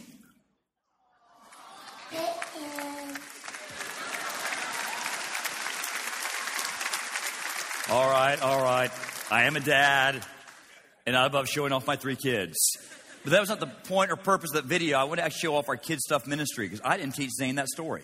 Nor did Lisa. He came back from Kids Stuff. That's our kids ministry. I didn't teach him that story. Yeah, that's right. We wouldn't have expected you to do that. That would require you to actually, properly teach the Bible. Here from, kindergarten through 5th grade. And the leaders there had taught him that narrative, that story of this young hero. And I just want to say to the fathers and the mothers in the house, if you're a parent, it is so challenging to raise healthy kids. I mean, mentally healthy, emotionally, with values today. So in the middle of this sermon, BYOB sermon, we're going to get a commercial for their kids ministry. Today, but there's a plethora of people here, tremendously talented staff, and a whole bunch of volunteers, and they'll partner with you. And if you don't have your kids involved in kids stuff or our middle school or high school ministry, man, you are missing out on a blessing of people that you would admire and want to speak into the lives of your children. And they will align with you. So take advantage, man. Immerse your kids in the ministry of this church. So Zane learned that by going to kids stuff, and he actually goes to Glades Christian Academy here too. So I'm so grateful for all you volunteers and you staff that you helped me raise my kids. But he did a pretty good job with the story there. He had like a tiger and a lion confused. That's the basics of David, because in 1 Samuel chapter 17, David is revealed. David takes out Goliath of Gath, approximately 10 feet tall, an experienced warrior, takes him out with that slingshot. And in that moment, David is discovered. In that moment, he becomes a, air quotes, overnight success. Isn't it funny? No one's really an overnight success. I mean, typically that's a misnomer. What happened with David? He was discovered in a moment, but he spent years getting ready for that. He spent years getting ready for that rumble. He'd been, shepherding his father's sheep in isolation, but all that time he was practicing with his weapons. He was practicing with his sling. He was learning valued lessons like accountability, responsibility. The Bible says Jane was right. With rudimentary weapons, he'd already killed wild animals. So David was very accomplished when he met Goliath. He'd prepared himself for that moment. But after that moment, success. After that moment, everyone thought him to be a highly valued, worthy person. In fact, coming back to these W's, he had it going on. After chapter 17 in the victory. You make it sound like, David just came out of nowhere. That's not exactly right. Already by this time when he shows up in the story, he's the anointed king of Israel. But there's one small problem, and that is that there is a living king who is also the king of Israel, and God is the one who commanded Samuel to anoint David king of Israel because of Saul's disobedience. So now this is supposedly a sermon about you discovering your self-worth, by looking at how David valued his self-worth, his work, his wins, his wallets, and his women. And in 1 Samuel 30, really, it's about self-worth, really? Victory over Goliath. As far as his work, he goes to work for the king. He becomes a commander of the king's army, a very highly respected position. And wins. I mean, he goes from victory unto victory over the enemies of Israel. He wins the fame. They're writing songs about him. The fame and the wealth that comes with success. And then finally, women. I mean, again, David was a country. I mean, the way he's telling the story, you would think that, King David is like, the MVP of the National League Baseball, or something. He came out of nowhere and conquered, like he's the next Beckham or, O.J. Simpson. You get what I'm saying here. Zero to hero because of his conquests and things like that, via, some kind of sports star metaphor. David grew up in ancient Israel, in the theocracy of Israel. Comparing him to some kind of modern-day successful American jet-setter type, the contextualization of the story is actually causing the important theological stuff to be poured out and poured to the ground. Country boy. David's family had no prestige. David's from the sticks. He's a righteous redneck. He's the bumpkin from Bethlehem. And this country boy marries a princess. I mean, literally the daughter of the king. I mean, he has it going on, man. He is soaring to success. He has all this worth. But ever notice that life can turn in a minute?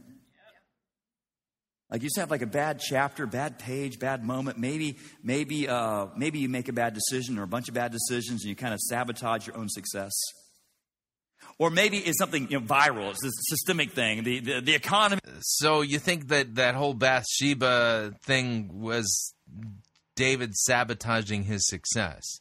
Economy changes, the global economy, or in David's day, it might be a famine or an invasion, right? This big thing beyond your ability to control, but it affects you personally. Or maybe somebody else. They make a bad decision and they victimize or jack you. And all of a sudden, all these things you worked so hard to accomplish and to gain, all those things are stolen from you in a minute. If you read from, say, like chapter 18, right before chapter 30, you see that very thing happens to David. David is one of King Saul's best soldiers. But David has a bad boss. Anybody here ever work for a bad boss? Everybody ever work for a bad?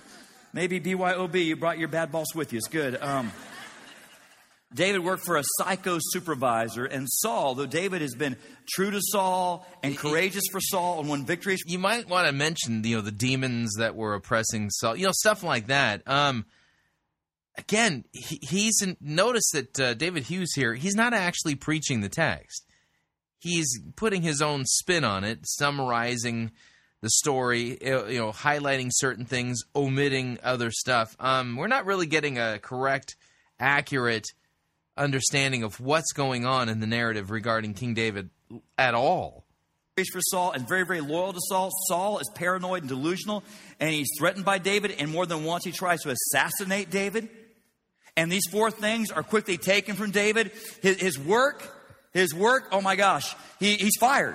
He's fired from his job as a soldier. Anybody here ever get fired? You ever get fired? Raise your hand. Be proud. Come on. I got canned from my very first job. Thank you very much, honest people. Like 3 people got fired. You all lying in church. But David, they wanted to fire him with real fire. I mean, he wanted to kill him. So David got fired from his job. I thought he fled for his life because Saul wanted to kill him. Wins, they stop, no victories. David is forced to flee from Jerusalem as an outlaw. He goes from a celebrated celebrity to a wanted man. He flees the capital city, goes to the wilderness region of southern Judea. As far as his wallet, he leaves everything behind. All his money, all his wealth, all his possessions. He literally has to escape with the shirt on his back, has to borrow a sword and bum bread so he doesn't starve to death.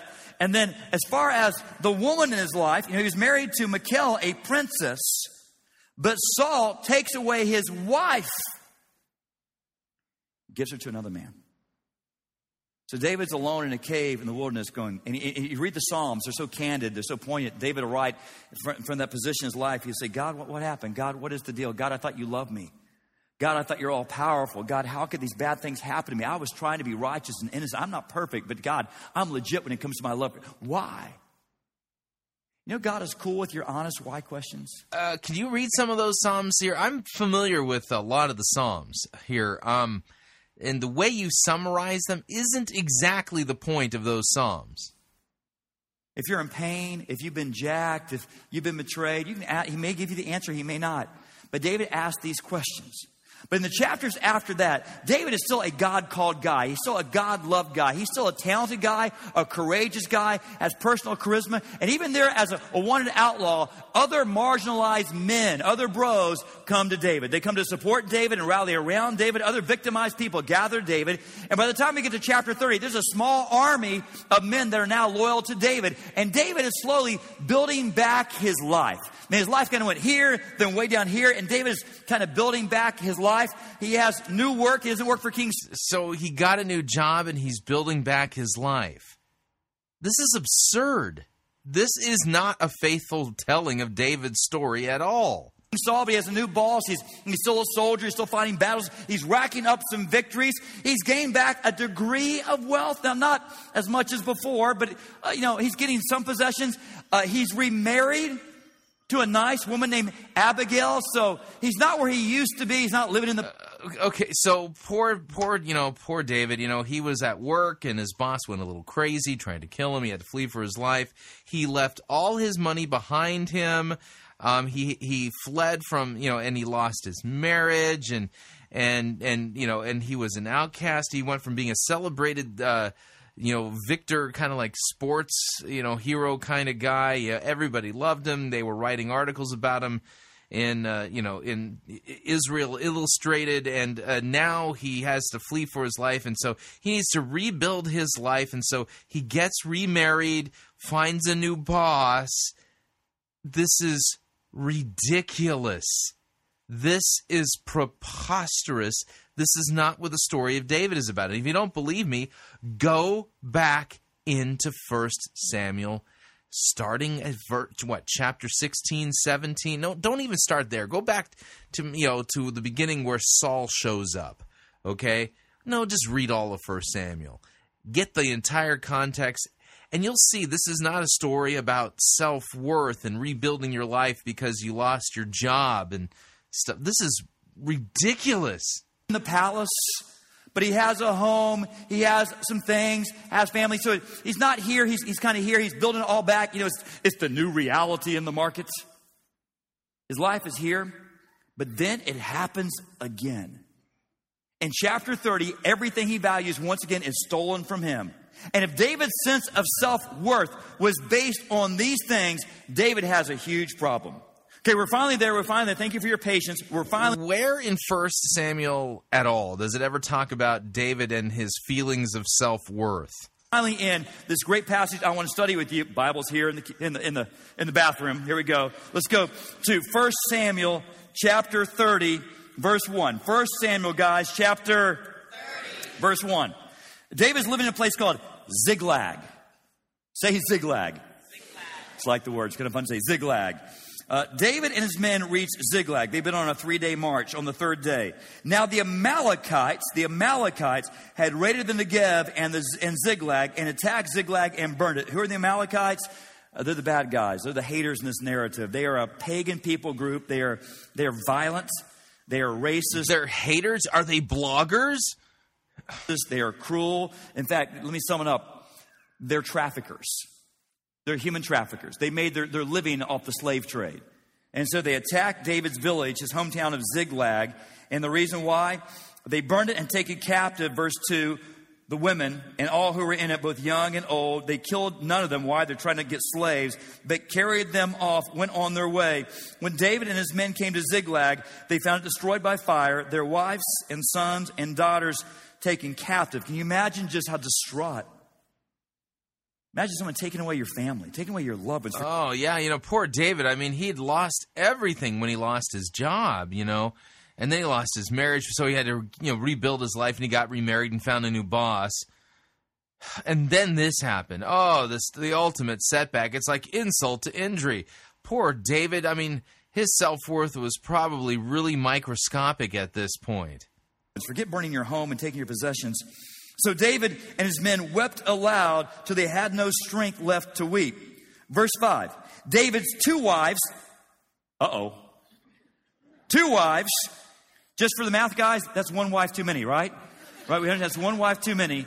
1 wife. His 2 wives have been captured. Ahinoam of Jezreel and Abigail. Wait, two wives. Can I just be this honest with the guys?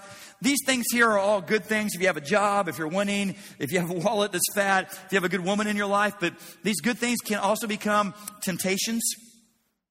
If you overly value or obsess or, right, I mean, you can become a workaholic or overly competitive or materialistic. But all men tend to battle with at least one of these W's. And for David, know what his one he battled with? Women. You read the narrative of David. He's a godly guy. He's a good guy. But he tends to make bad decisions when it comes to women. Not just one. Not just a big bad Bathsheba decision. He tends to make it like right here. Because the Bible, I know they had weird marriages back in the Old Testament. But the Bible is very clear that God wanted his kings and future kings to marry one woman. And David's married to how many women? Math problem. David habitually made bad decisions when it came to women. And there's some brother going, yeah, bad women. Them bad women will mess you up every time. Them Jezebels. No, I didn't say bad women. I said bad decisions in regards to women. And so he has 2 wives. And they get kidnapped too. Verse 6. I propose verse 6, as David's life had kind of this flow. That he's very successful, and then Saul turns on him, and he's a fugitive, and now he's building everything back. I propose that verse 6 is the lowest point in David's life, period. You know why? He lost his work and his wallet, and he lost the wins before, even his wife. But have you read the entire story of David? I mean, probably the low point for him, or at least lower than this, would be when his son Absalom tried to take over the throne and have his father killed. And then Absalom lost his life in the coup. That was probably the lower point than this. Look what happens here, verse 6. David was greatly distressed because the men, his soldiers, the men that fought, the men were talking of stoning him. Why? They're distraught. Each one was bitter in spirit because his sons and daughters had been so... See, here's why I say it's the worst. David had lost everything before, but this time his typically loyal bros want to kill him. So in verse 6, man, he's lost all this. His life is as far down as... So what happens? What happens is, we'll continue to read in a moment. You're about to see a turn in the story. That's remarkable. But I'll say this. One mistake the Amalekites made, they messed with the wrong brother. I mean, David was bad. He was bad.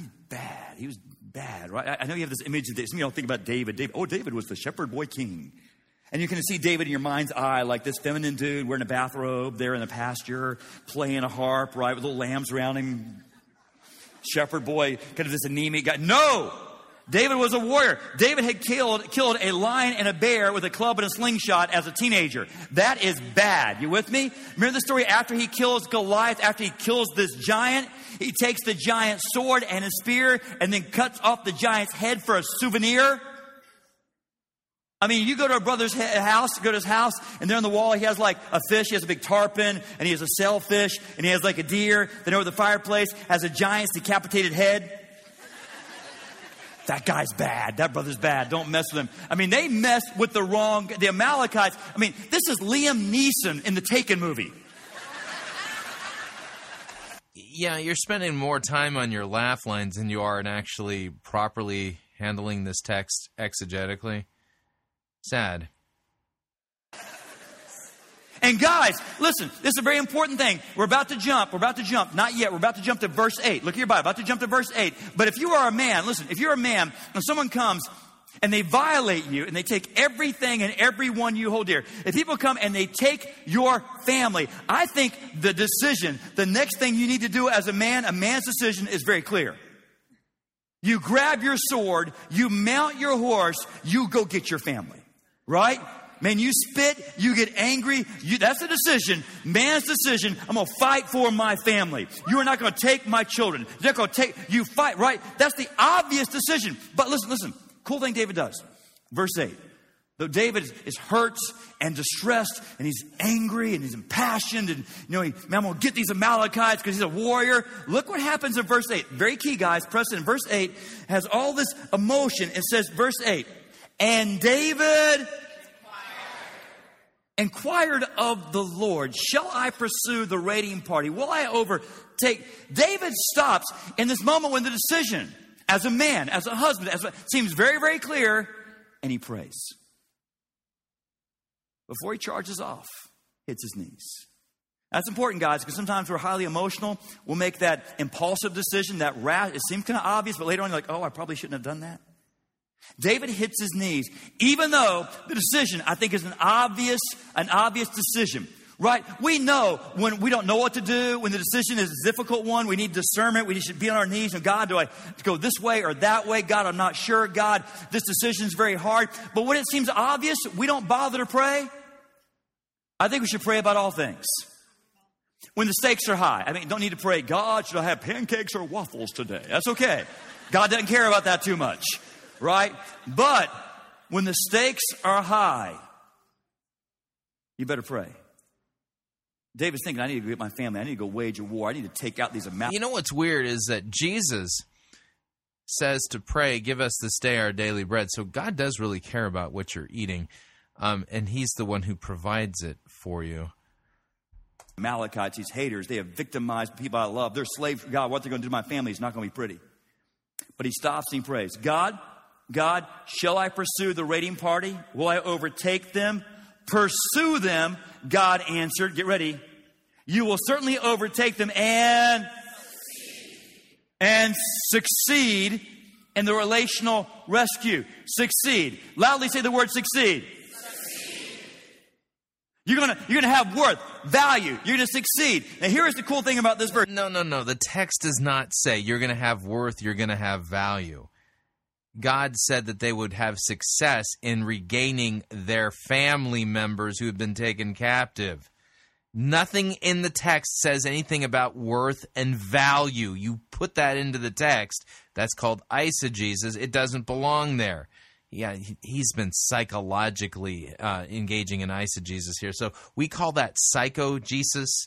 That's what this is, an example of psychogesis. Verse. In this moment, the way I see this verse, David kind of steps out of his own personal agenda. Yeah, wait a second. I got to back this up. That was an important statement. Listen again. Now here is the cool thing about this verse. In this moment, the way I see this verse. The way I see this verse. Yeah, see, David Hughes obviously spent a lot of time doing those Bible studies where they go around the room sharing what this verse means to them.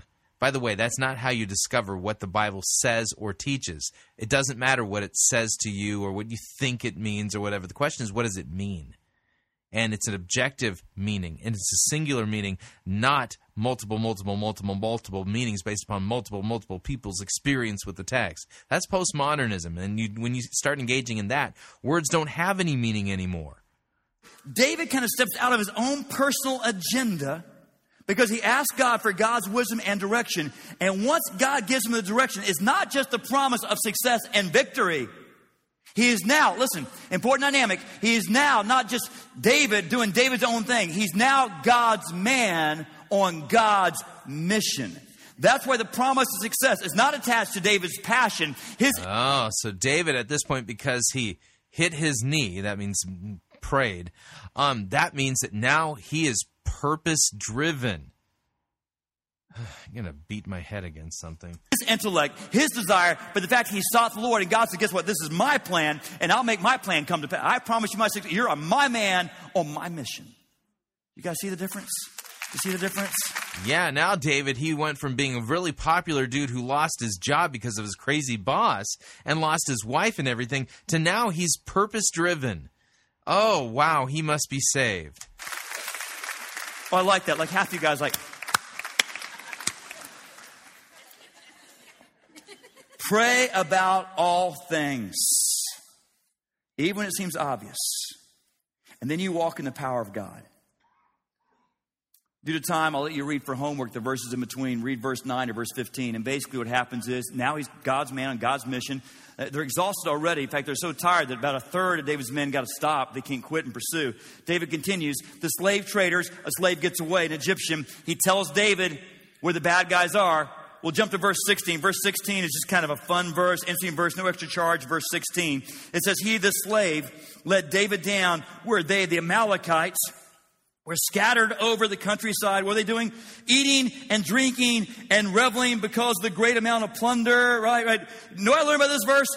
Don't throw your victory party in the third quarter. I mean, they're celebrating how much they've gotten of plunder. They're celebrating. They're not home yet. I mean, if you win on the opposing team's field, with respect, walk quietly to your bus. Get on the bus. When you get to your home field, then you celebrate the victory. You know, don't celebrate your victory until the victory is assured. They're celebrating too soon. David catches up with them in verse 17. It ain't pretty. Verse 17, look carefully. Verse 17. David fought them from dusk until the evening of the next day. It's 24 hours. Wait. 24 hours of arduous, perilous, hand-to-hand combat. Didn't God back in verse 8 promise success? Didn't God back in verse 8 promise victory? Why do they have to fight for a whole day? Why in the world does it? Have you not discovered it in the Bible?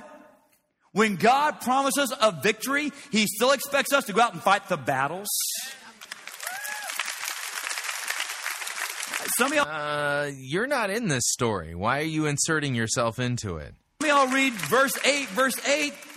Get all complacent. Verse 8, God promised me success. God promised me a victory. I'll just sit back in the holy hammock of passivity and let God my cabana boy.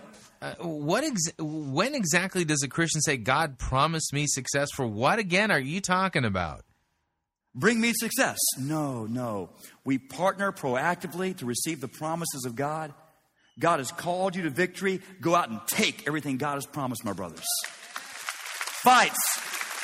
Take what? What is God supposedly promised? Again, what are you referring to? 24 hours. That's exhausting. 24 hours. Hand-to-hand combat. But though the battle is exhausting, the victory is absolute. Look at verse 18. This verse, whoa, God's so good. Look at it. Here's a God victory described in detail. David recovered everything. I love that. David recovered everything. Not most of it, not what was left over, not the fragments, not the remnants, not the second hand. No, David recovered everything the Amalekites had taken, including his two wives. Nothing was missing. Nothing was missing, young or old, detailed, boy or girl, plunder or anything else they had taken. David brought everything. Can God really do that? Can God restore so holistically? Though the enemy has stolen from you things that are precious, can God bring back in your life something better and more beautiful than you ever dreamt before? Can God work in His... Oh, no. Now we're just allegorizing this text now. I mean, so has the enemy stolen things from your life? You know, have you lost your marriage? Have you lost your job? You know, did you have a crazy boss too, like David? You know, don't worry. God can holistically restore everything the same way. So He's going to give you the victory. So go fight the battle. Unbelievable. Can His restorative work be that absolute and that complete? Only God, man. Only God. There's somebody not clapping. You don't understand how absolute the power of my God is, how pervasive and penetrating His power is, how it infused every dynamic of your life with His goodness. Wait. See, that's why I hate most Hollywood Jesus movies. See, most Hollywood... Yeah, that's funny. I have the same feeling towards most seeker-driven, quote, sermons. Jesus movies are not made by Christians. And number one, brothers, they find the most anemic guy to play Jesus. They find some sad... It's weird because, you know, the seeker-driven pastors, they find the most anemic texts, and well, even if they found a good one, they completely bleed it so that there's no power in it at all. They take Christ out of it, strip mine it for principles to apply, and then read themselves into the biblical text. It's the weirdest thing. Sorry, feminine dude weighs 93 pounds soaking wet. Put him in the little Jesus bathrobe, give him the Miss America sash, put him in flip-flops. Man of sorrow. Guy has zero charisma, right? Never ever smiles. He's a sad, down dude. No way. Number one, Jesus was a man. What was his work? What did he do for a living? Yeah, that's pre-Black & Decker, by the way. Hand drilled everything. I mean, Jesus was buff. My king was buff, right? And he was a man. And then, people loved his presence. People couldn't get enough. And he was charismatic. Jesus could smile. He's funny. Kids wanted his presence. My Jesus, man. But what I hate the worst is whenever they show a miracle, they never get it right. I'm telling you, I'm watching on cable, like 5 minutes. Again, it's really weird. You're complaining that the movies don't get miracles right. And it's weird because, seeker-driven pastors never get Jesus right and the miracles right and the actual punchline of the stories, of any of the Bible stories at all right, because all of them are about him, Jesus. 5 minutes, some lame Jesus movie. Here's anemic Jesus, and some poor guy comes to Jesus like, Jesus! Jesus! Jesus, heal me, Jesus! Heal me! And anemic Jesus guy says, in my name I heal you. Uses like magic TV Jesus powers. And I'm watching this. After the healing, the man says, thank you, Jesus. I am healed. Praise to Jesus. I'm dead serious. And this actor guy limps off. When Jesus authentically touched your life, nobody limped. When he opened your eyes, you saw completely. When he raised them from the dead, they were alive. And so I love verse 18. The detail the scripture goes to say, man, David got it all back. All the people he loved, all the things he loved, because that's the power, the restorative power of my God. Now, I gypped you.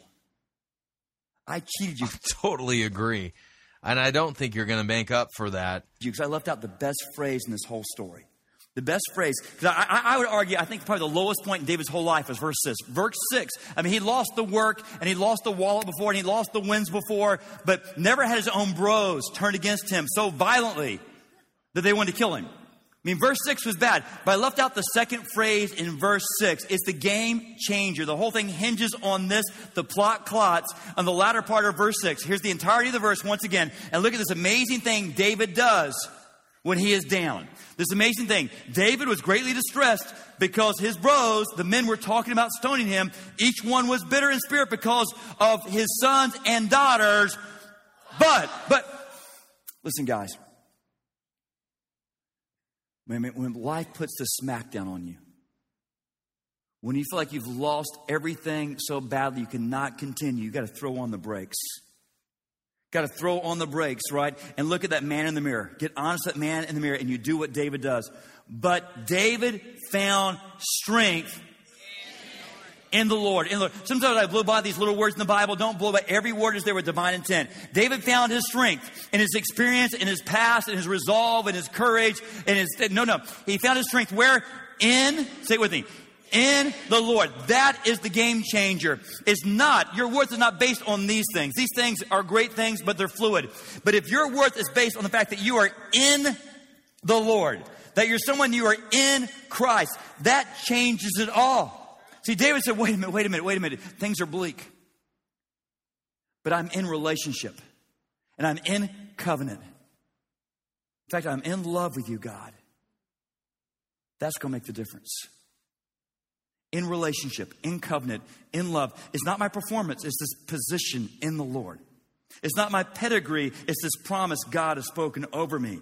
It's not my activity. It's an anointing that God has placed on my life.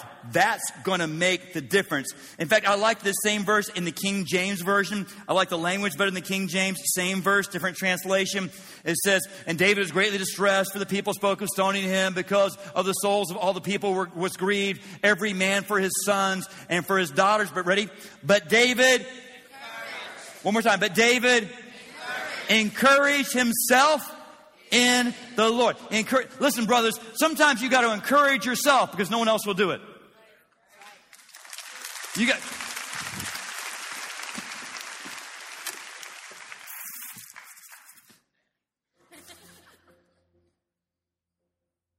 My boss does not believe in me.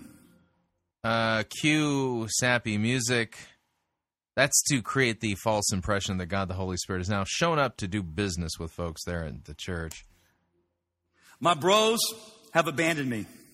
My kids have no time for me. My wife is like Job's wife. Remember Job's wife? Man, the devil took everything Job valued except his wife, a nagging, negative wife, left her. Job's like, what? You take her, right? Her advice was, curse God and die. My colleagues criticize me. But God, you've made promises to me. And I'm in you. I'm in relationship with you. I'm in covenant with the covenant God. I'm in love with the God who loved me first. In fact, God, you've anointed me. See, what did David had that moment in the mirror? David throws on the brakes, but he stops and thinks about, I'm in the Lord. Let me encourage and find my strength. What did David think about? The Bible does not say exactly what David thought about, meditated on, what he prayed about. I guarantee you I know. I'll bet you. Christian, I'll bet you I know exactly what David, where his mind ran to. In fact, if I'm wrong, when we get to heaven and we meet David, if I'm wrong, in heaven you can punch me in the face as hard as you want. It won't hurt because we're in heaven, but go ahead, punch me. And I guarantee you that's what David thought about when things were so bleak, he'd lost everything. God, even my own men want to stone me. You know what's funny is that his telling of the story omits so much information that there's, at the end of this, I don't even have any coherent idea of what actually happened in 1 Samuel chapter 30. So I'm going to fix that. We're going to read it. I know it's like toward the end of the sermon, but let's take a look at the story, because when you take a look at the story, you can see it has nothing to do with self-worth and you feeling like, oh, I've lost my job and stuff like that. That's not what this passage is about. 1 Samuel chapter 30, verse 1. Now when David and his men came to Ziklag on the third day, the Amalekites made a raid against the Negev and against Ziklag. They had overcome Ziklag and burned it with fire and taken captive the women and all who were in it, both small and great. They killed no one, but carried them off and went their way. And when David and his men came to the city, they found it burned with fire, and their wives and their sons and daughters taken captive. Then David and the people who were with him raised their voices and wept until they had no more strength to weep. David's 2 wives also had been taken captive, Ahinoam of Jezreel and Abigail, the widow of Nabal of Carmel. And David was greatly distressed, for the people spoke of stoning him, because of all the people were bitter in soul, each for his sons and daughters. But David strengthened himself in the Lord his God. David said to Abiathar the priest, the son of Ahimelech, "Bring me an ephod." So Abiathar brought the ephod to David, and David inquired of the Lord, "Shall I pursue after this band? Shall I overtake them?" He answered him, "Pursue. For you shall surely overtake and shall surely rescue." So David set out, and the 600 men who were with him, and they came to the brook Besor, where those who were left behind stayed. But David pursued, and 400 men, 200 stayed behind, who were too exhausted to cross the brook Besor. They found an Egyptian in the open country, and brought him to David, and they gave him bread, and he ate. They gave him water to drink, and they gave him a piece of a cake of figs and 2 clusters of raisins. And when he had eaten, his spirit revived, for he had not eaten bread or drunk water for 3 days and for 3 nights. And David said to him, "To whom do you belong, and where are you from?" He said, "I am a young man of Egypt, servant to an Amalekite, and my master left me behind because I fell sick 3 days ago. We had made a raid against the Negev of the Cherethites, and against what belonged to Judah, and against the Negev of Caleb, and we burned Ziklag with fire." And David said to him, "Will you take me down to this band?" And he said, "Swear to me by God that you will not kill me or deliver me into the hands of my master, and I will take you down to this band." And when he had taken him down, behold, they were spread abroad over all of the land, eating and drinking and dancing, because of the great spoil that they had taken from the land of the Philistines and from the land of Judah. And David struck them down from twilight until the evening of the next day, and not a man of them escaped, except 400 young men who mounted camels and fled. David recovered all that the Amalekites had taken, and David rescued his wives, his 2 wives. Nothing was missing, whether small or great, sons or daughters, spoil or anything that had been taken. David brought back all. David also captured all the flocks and the herds, and the people drove the livestock before him, and said, "This is David's spoil." Then David came after the 200 men who had been too exhausted to follow David and who had been left at the brook Besor. And they went out to meet David and to meet the people who were with him. And when David came near to the people, he greeted them. Then all the wicked and worthless fellows among the men who had gone with David said, "Because they did not go with us, we will not give them any of the spoil that we have recovered, except that each man may lead away his wife and children and depart." But David said, "You shall not do so, my brothers. With what the Lord has given us, he has preserved us and given into our hand the band that came against us. Who would listen to you in this matter? For as his share is who goes down into the battle, so shall his share be who stays by the baggage. They shall share alike." And he made it a statute and a rule for Israel that from that day forward to this day. When David came to Ziklag, he sent part of the spoil to his friends, the elders of Judah, saying, "Here is a present for you from the spoil of the enemies of the Lord." It was for those in Bethel, at Ramoth, and Negev, in Jatir, and Aroror, at Shifmoth, and Estemoa, Rachal, and the cities of the Jerahmeelites, in the cities of the Kenites, and in Hormah, and Bor Ashan, and Atach, in Hebron, for all the places where David and his men roamed. Well, there you go. Pretty straightforward stuff. And you know what's fascinating is that David Hughes didn't have time in this sermon to read the passage. Had he read the passage, he wouldn't have been able to actually create the false impression that this is about David's feelings of self-worth and stuff like that. And then you realize this isn't about you at all.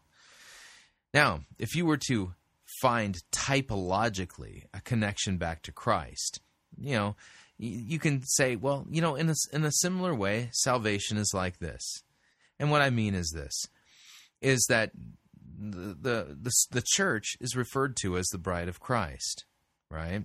Well, in Scripture, we learn that when God created humanity, that Satan, he made a raid, if you would, against what belonged to God. And he took captive the entire human race, male, female, slave, free, husband, wife, all, and was dragging them off as booty to his kingdom. But Christ, the greater Son of David, intervened. He intervened and pursued, and he caught Satan and he defeated him. How did he defeat him? Well, one Friday afternoon, he died on the cross for our sins to purchase and redeem us out of slavery, to propitiate the wrath of God against our sins, and to rescue us from the hands of the devil. And so, now who's the one who has the spoils? Well, the greater Son of David does. You see, in a similar way, our salvation looks like this. It's really easy to preach Christ from a text like this, especially one about the greater Son of David, about David, about the greater Son of David, who is Jesus Christ. So, but we didn't get that. No, this is somehow some kind of psychological story about, feelings of self-worth after you've lost your job and then had everything you had taken from you and all that kind of nonsense. David Hughes has no clue what this passage is about because he doesn't understand that it's about Jesus and it's not about you and it's not about me, at least not in the way that he's preached it. We continue, though, and we'll finish up this miserable sermon. But I remember a day 20 years ago plus when you sent a prophet to my father's house. When Samuel came to the house of Jesse, my weird family, my weird dysfunctional family, you sent a prophet, and he was going to anoint someone for greatness among the sons of Jesse. But my own father thought so little of my leadership potential, he left me outside with the sheep. My 7 older brothers walked before the man of God, and the Spirit of God said, no, no, no, no, no, no, and no. The man of God said, do you have another son? Is somebody missing? Embarrassed, sheepishly, pardon the pun, my shepherd father said, well, there's one. He's David. He's not much to look at. He's the youngest. He's the run of the litter. It couldn't be him. And the man of God said, I will not eat or drink until I meet that boy. And my dad called me in. I came in the porch of our little country home. The screen door shut behind me. As soon as I walked in the door, the prophet stood and said, That's the man. That is God's man. And my God has a mission for you. And my God is going to anoint you for greatness. He has purposes and designs for your life, David. And now notice the way he's telling this story of David.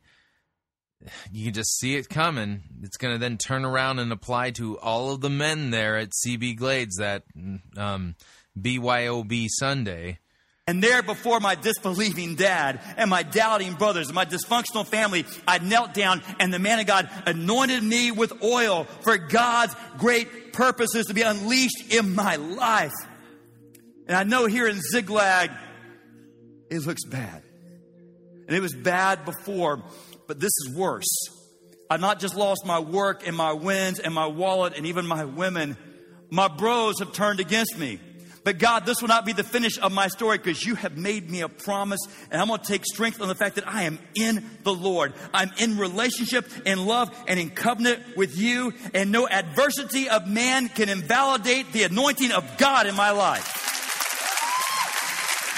And the way he's telling the story, just replace the word David with your name. And you'll be understanding exactly what he's doing with this text.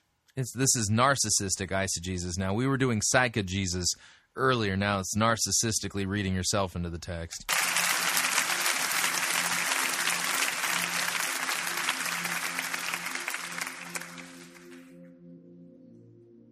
So here's my question. For a woman or a man, are you in a relationship with Jesus? If you don't know for certain and sure you're saved, here's your move. You bust this courageous move. We're going to be done in about 2 minutes. When we're done, I say amen. There'll be some nice people at the edge of the stage. They have a singular purpose to help you navigate your God decision. If you're here not certain and sure you're navigate your God decision. Yet Scripture says that no one comes to the Father unless the Father draws him. John chapter 1 makes it clear that we're not born of human decision. This is not something that we muster up within ourselves. And at the same time, have people been confronted with their sins? Nope, they haven't.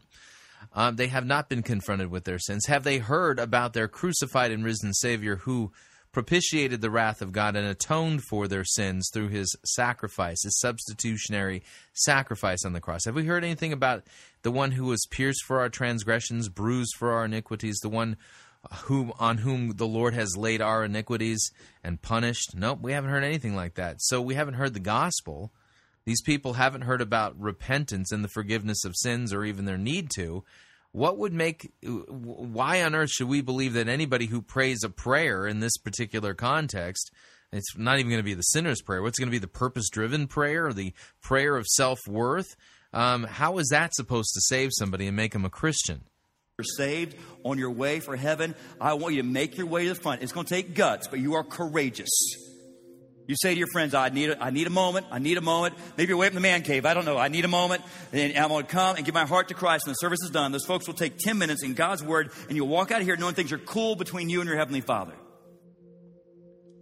But for the men of the house, as a man of God, I want to anoint you for greatness. I want every man in this house. Really? You're going to anoint them for greatness? Well, at least you weren't going to do something silly like, blessing their motorcycles. No, you're just going to anoint them for greatness. Like that's any better. House right now, every man in this house, would you please quietly just stand to your feet? No one leaving. Every man, please stand to your feet. And as God's messenger this day, based on the promises of God, I want to speak words of anointing over you. And my prayer is your heart would be ready and receptive to receive everything God has for you. Every man, every age, go ahead and stand up. Every man, every age, stand up. Every man. Man, this is not going to end well. Every man, every age. Young men as well. Come on, young guns, stand up. Stand up. Listen with your heart. No, I usually listen with my ears, thank you. My heart has no ability to hear things. The God of heaven, the God of Scripture, the Christ of the cross, the Lion King who defeated death with the resurrection roar, anoints you right now by his power. He anoints you for greatness. He has a customized mission for your life. Really, you think Jesus wants you to do this and you're doing this by his authority? I think this is blasphemy. It is my prayer for you. You'll pursue that mission with great passion. He will well up. Yeah, this is the purpose-driven gospel. This isn't a biblical gospel. It's something different, but it scratches itching ears and sure is popular and is able to fill large buildings. Up in you a holy resolve You refuse to live a life that is mundane, unspecial. Not going to limp through life, but I refuse to live a life that's mundane and unspecial. Oh, yeah, that's what Christianity is about. This is preposterous. Let Jesus and His power and grace permeate every arena of your life. And you will not define yourself by these criteria, but define yourself by the words that God has spoken over you. It's greatness in store for you, my brother. Yeah, I don't think so. Now, guess what? The enemy... Yeah, what does Scripture say? The one who exalts himself will be humbled. The one who humbles himself will be exalted. The devil's not just going to sit back and watch this unfold in your life. He will come up hard against... Yeah, the devil's going to come against you, and he'll try to make you live an unspecial life. Oh, that terrible devil. Against you. He will try to steal away from you everything and everyone you hold precious. But if you suffer a season of setback, if you have a zigzag chapter in your life, you recognize the greatness of God cannot be invalidated by the adversity of man. He has His plan for you. Again, what verses are you? Oh, yeah, you're not. This isn't taught anywhere in the Bible. And though hell would come against you, no device of man, no demon of hell can stop God from giving you everything, everything, everything my King commands for you. Do I get time off of purgatory for reviewing this sermon? Anoint you in Jesus' name, as our men loudly say. Father God. All right, done. Well, that was a travesty. Wow. Did we really hear anything about what Jesus has done? No, not at all. We read ourselves into the text. That's what we ended up doing. When you read yourself into the text, you know what you end up doing? You read Jesus out of it, and then you miss the whole point of what the text is really about. Clueless. Absolutely clueless. So today's episode of Fighting for the Faith. Well, we heard the Pope offering indulgences and time off of purgatory and the forgiveness of sins if you follow him on Twitter. Of course, only if you're truly contrite. And then we heard Joshua Mills talking about I'm not sure what. But it had something to do with a verse from the story of the dedication of the temple by Solomon in Jerusalem. And then we heard that Pastrix, that emergent Pastrix, say that Jesus never claimed his mother was a virgin, and Jesus never told us to stand firm. And then we have this stuff, you're destined for greatness, and don't settle for a life of mediocrity, and all that kind of nonsense. And then reading about how David's self-worth was really challenged during this Ziklag chapter in his life. And what do all of these disparate stories have in common? The answer is this: complete and utter cluelessness. It's a false Jesus. It's a false gospel. It's a false spirit. It's a false message. It isn't the truth. How do you spot a false teacher? Jesus said, a bad tree cannot bear good fruit. Did we hear any good fruit from the Pope? No. Did we hear any good fruit from Joshua Mills? No. How about that emergent Pastrix who said Jesus never said his mother was a virgin? No. Didn't hear any good fruit from her either. Only bad fruit from all of them. How about any good fruit from David Hughes? No, not any. And what did Scripture say? What did that passage of Scripture say that I read at the beginning of the program today from 2 Corinthians chapter 11? Well, it said that the agents of the devil, the false apostles, false teachers, that they are deceitful workmen, disguising themselves as apostles and teachers of Christ. And no wonder, for even Satan disguises himself as an angel of light. So it's no surprise if his servants also disguise themselves as servants of righteousness. Their end will correspond to their deeds. We're at the end of another edition of Fighting for the Faith. If you'd like to email me regarding anything you've heard on this edition or any previous editions of Fighting for the Faith, you could do so. My email address is talkback@fightingforthefaith.com, or you can subscribe on Facebook, facebook.com/Pirate Christian, or you can follow me on Twitter. My name there, @Pirate Christian. Till tomorrow, may God richly bless you in the grace and mercy won by Jesus Christ, his vicarious death on the cross for all of your sins. Amen.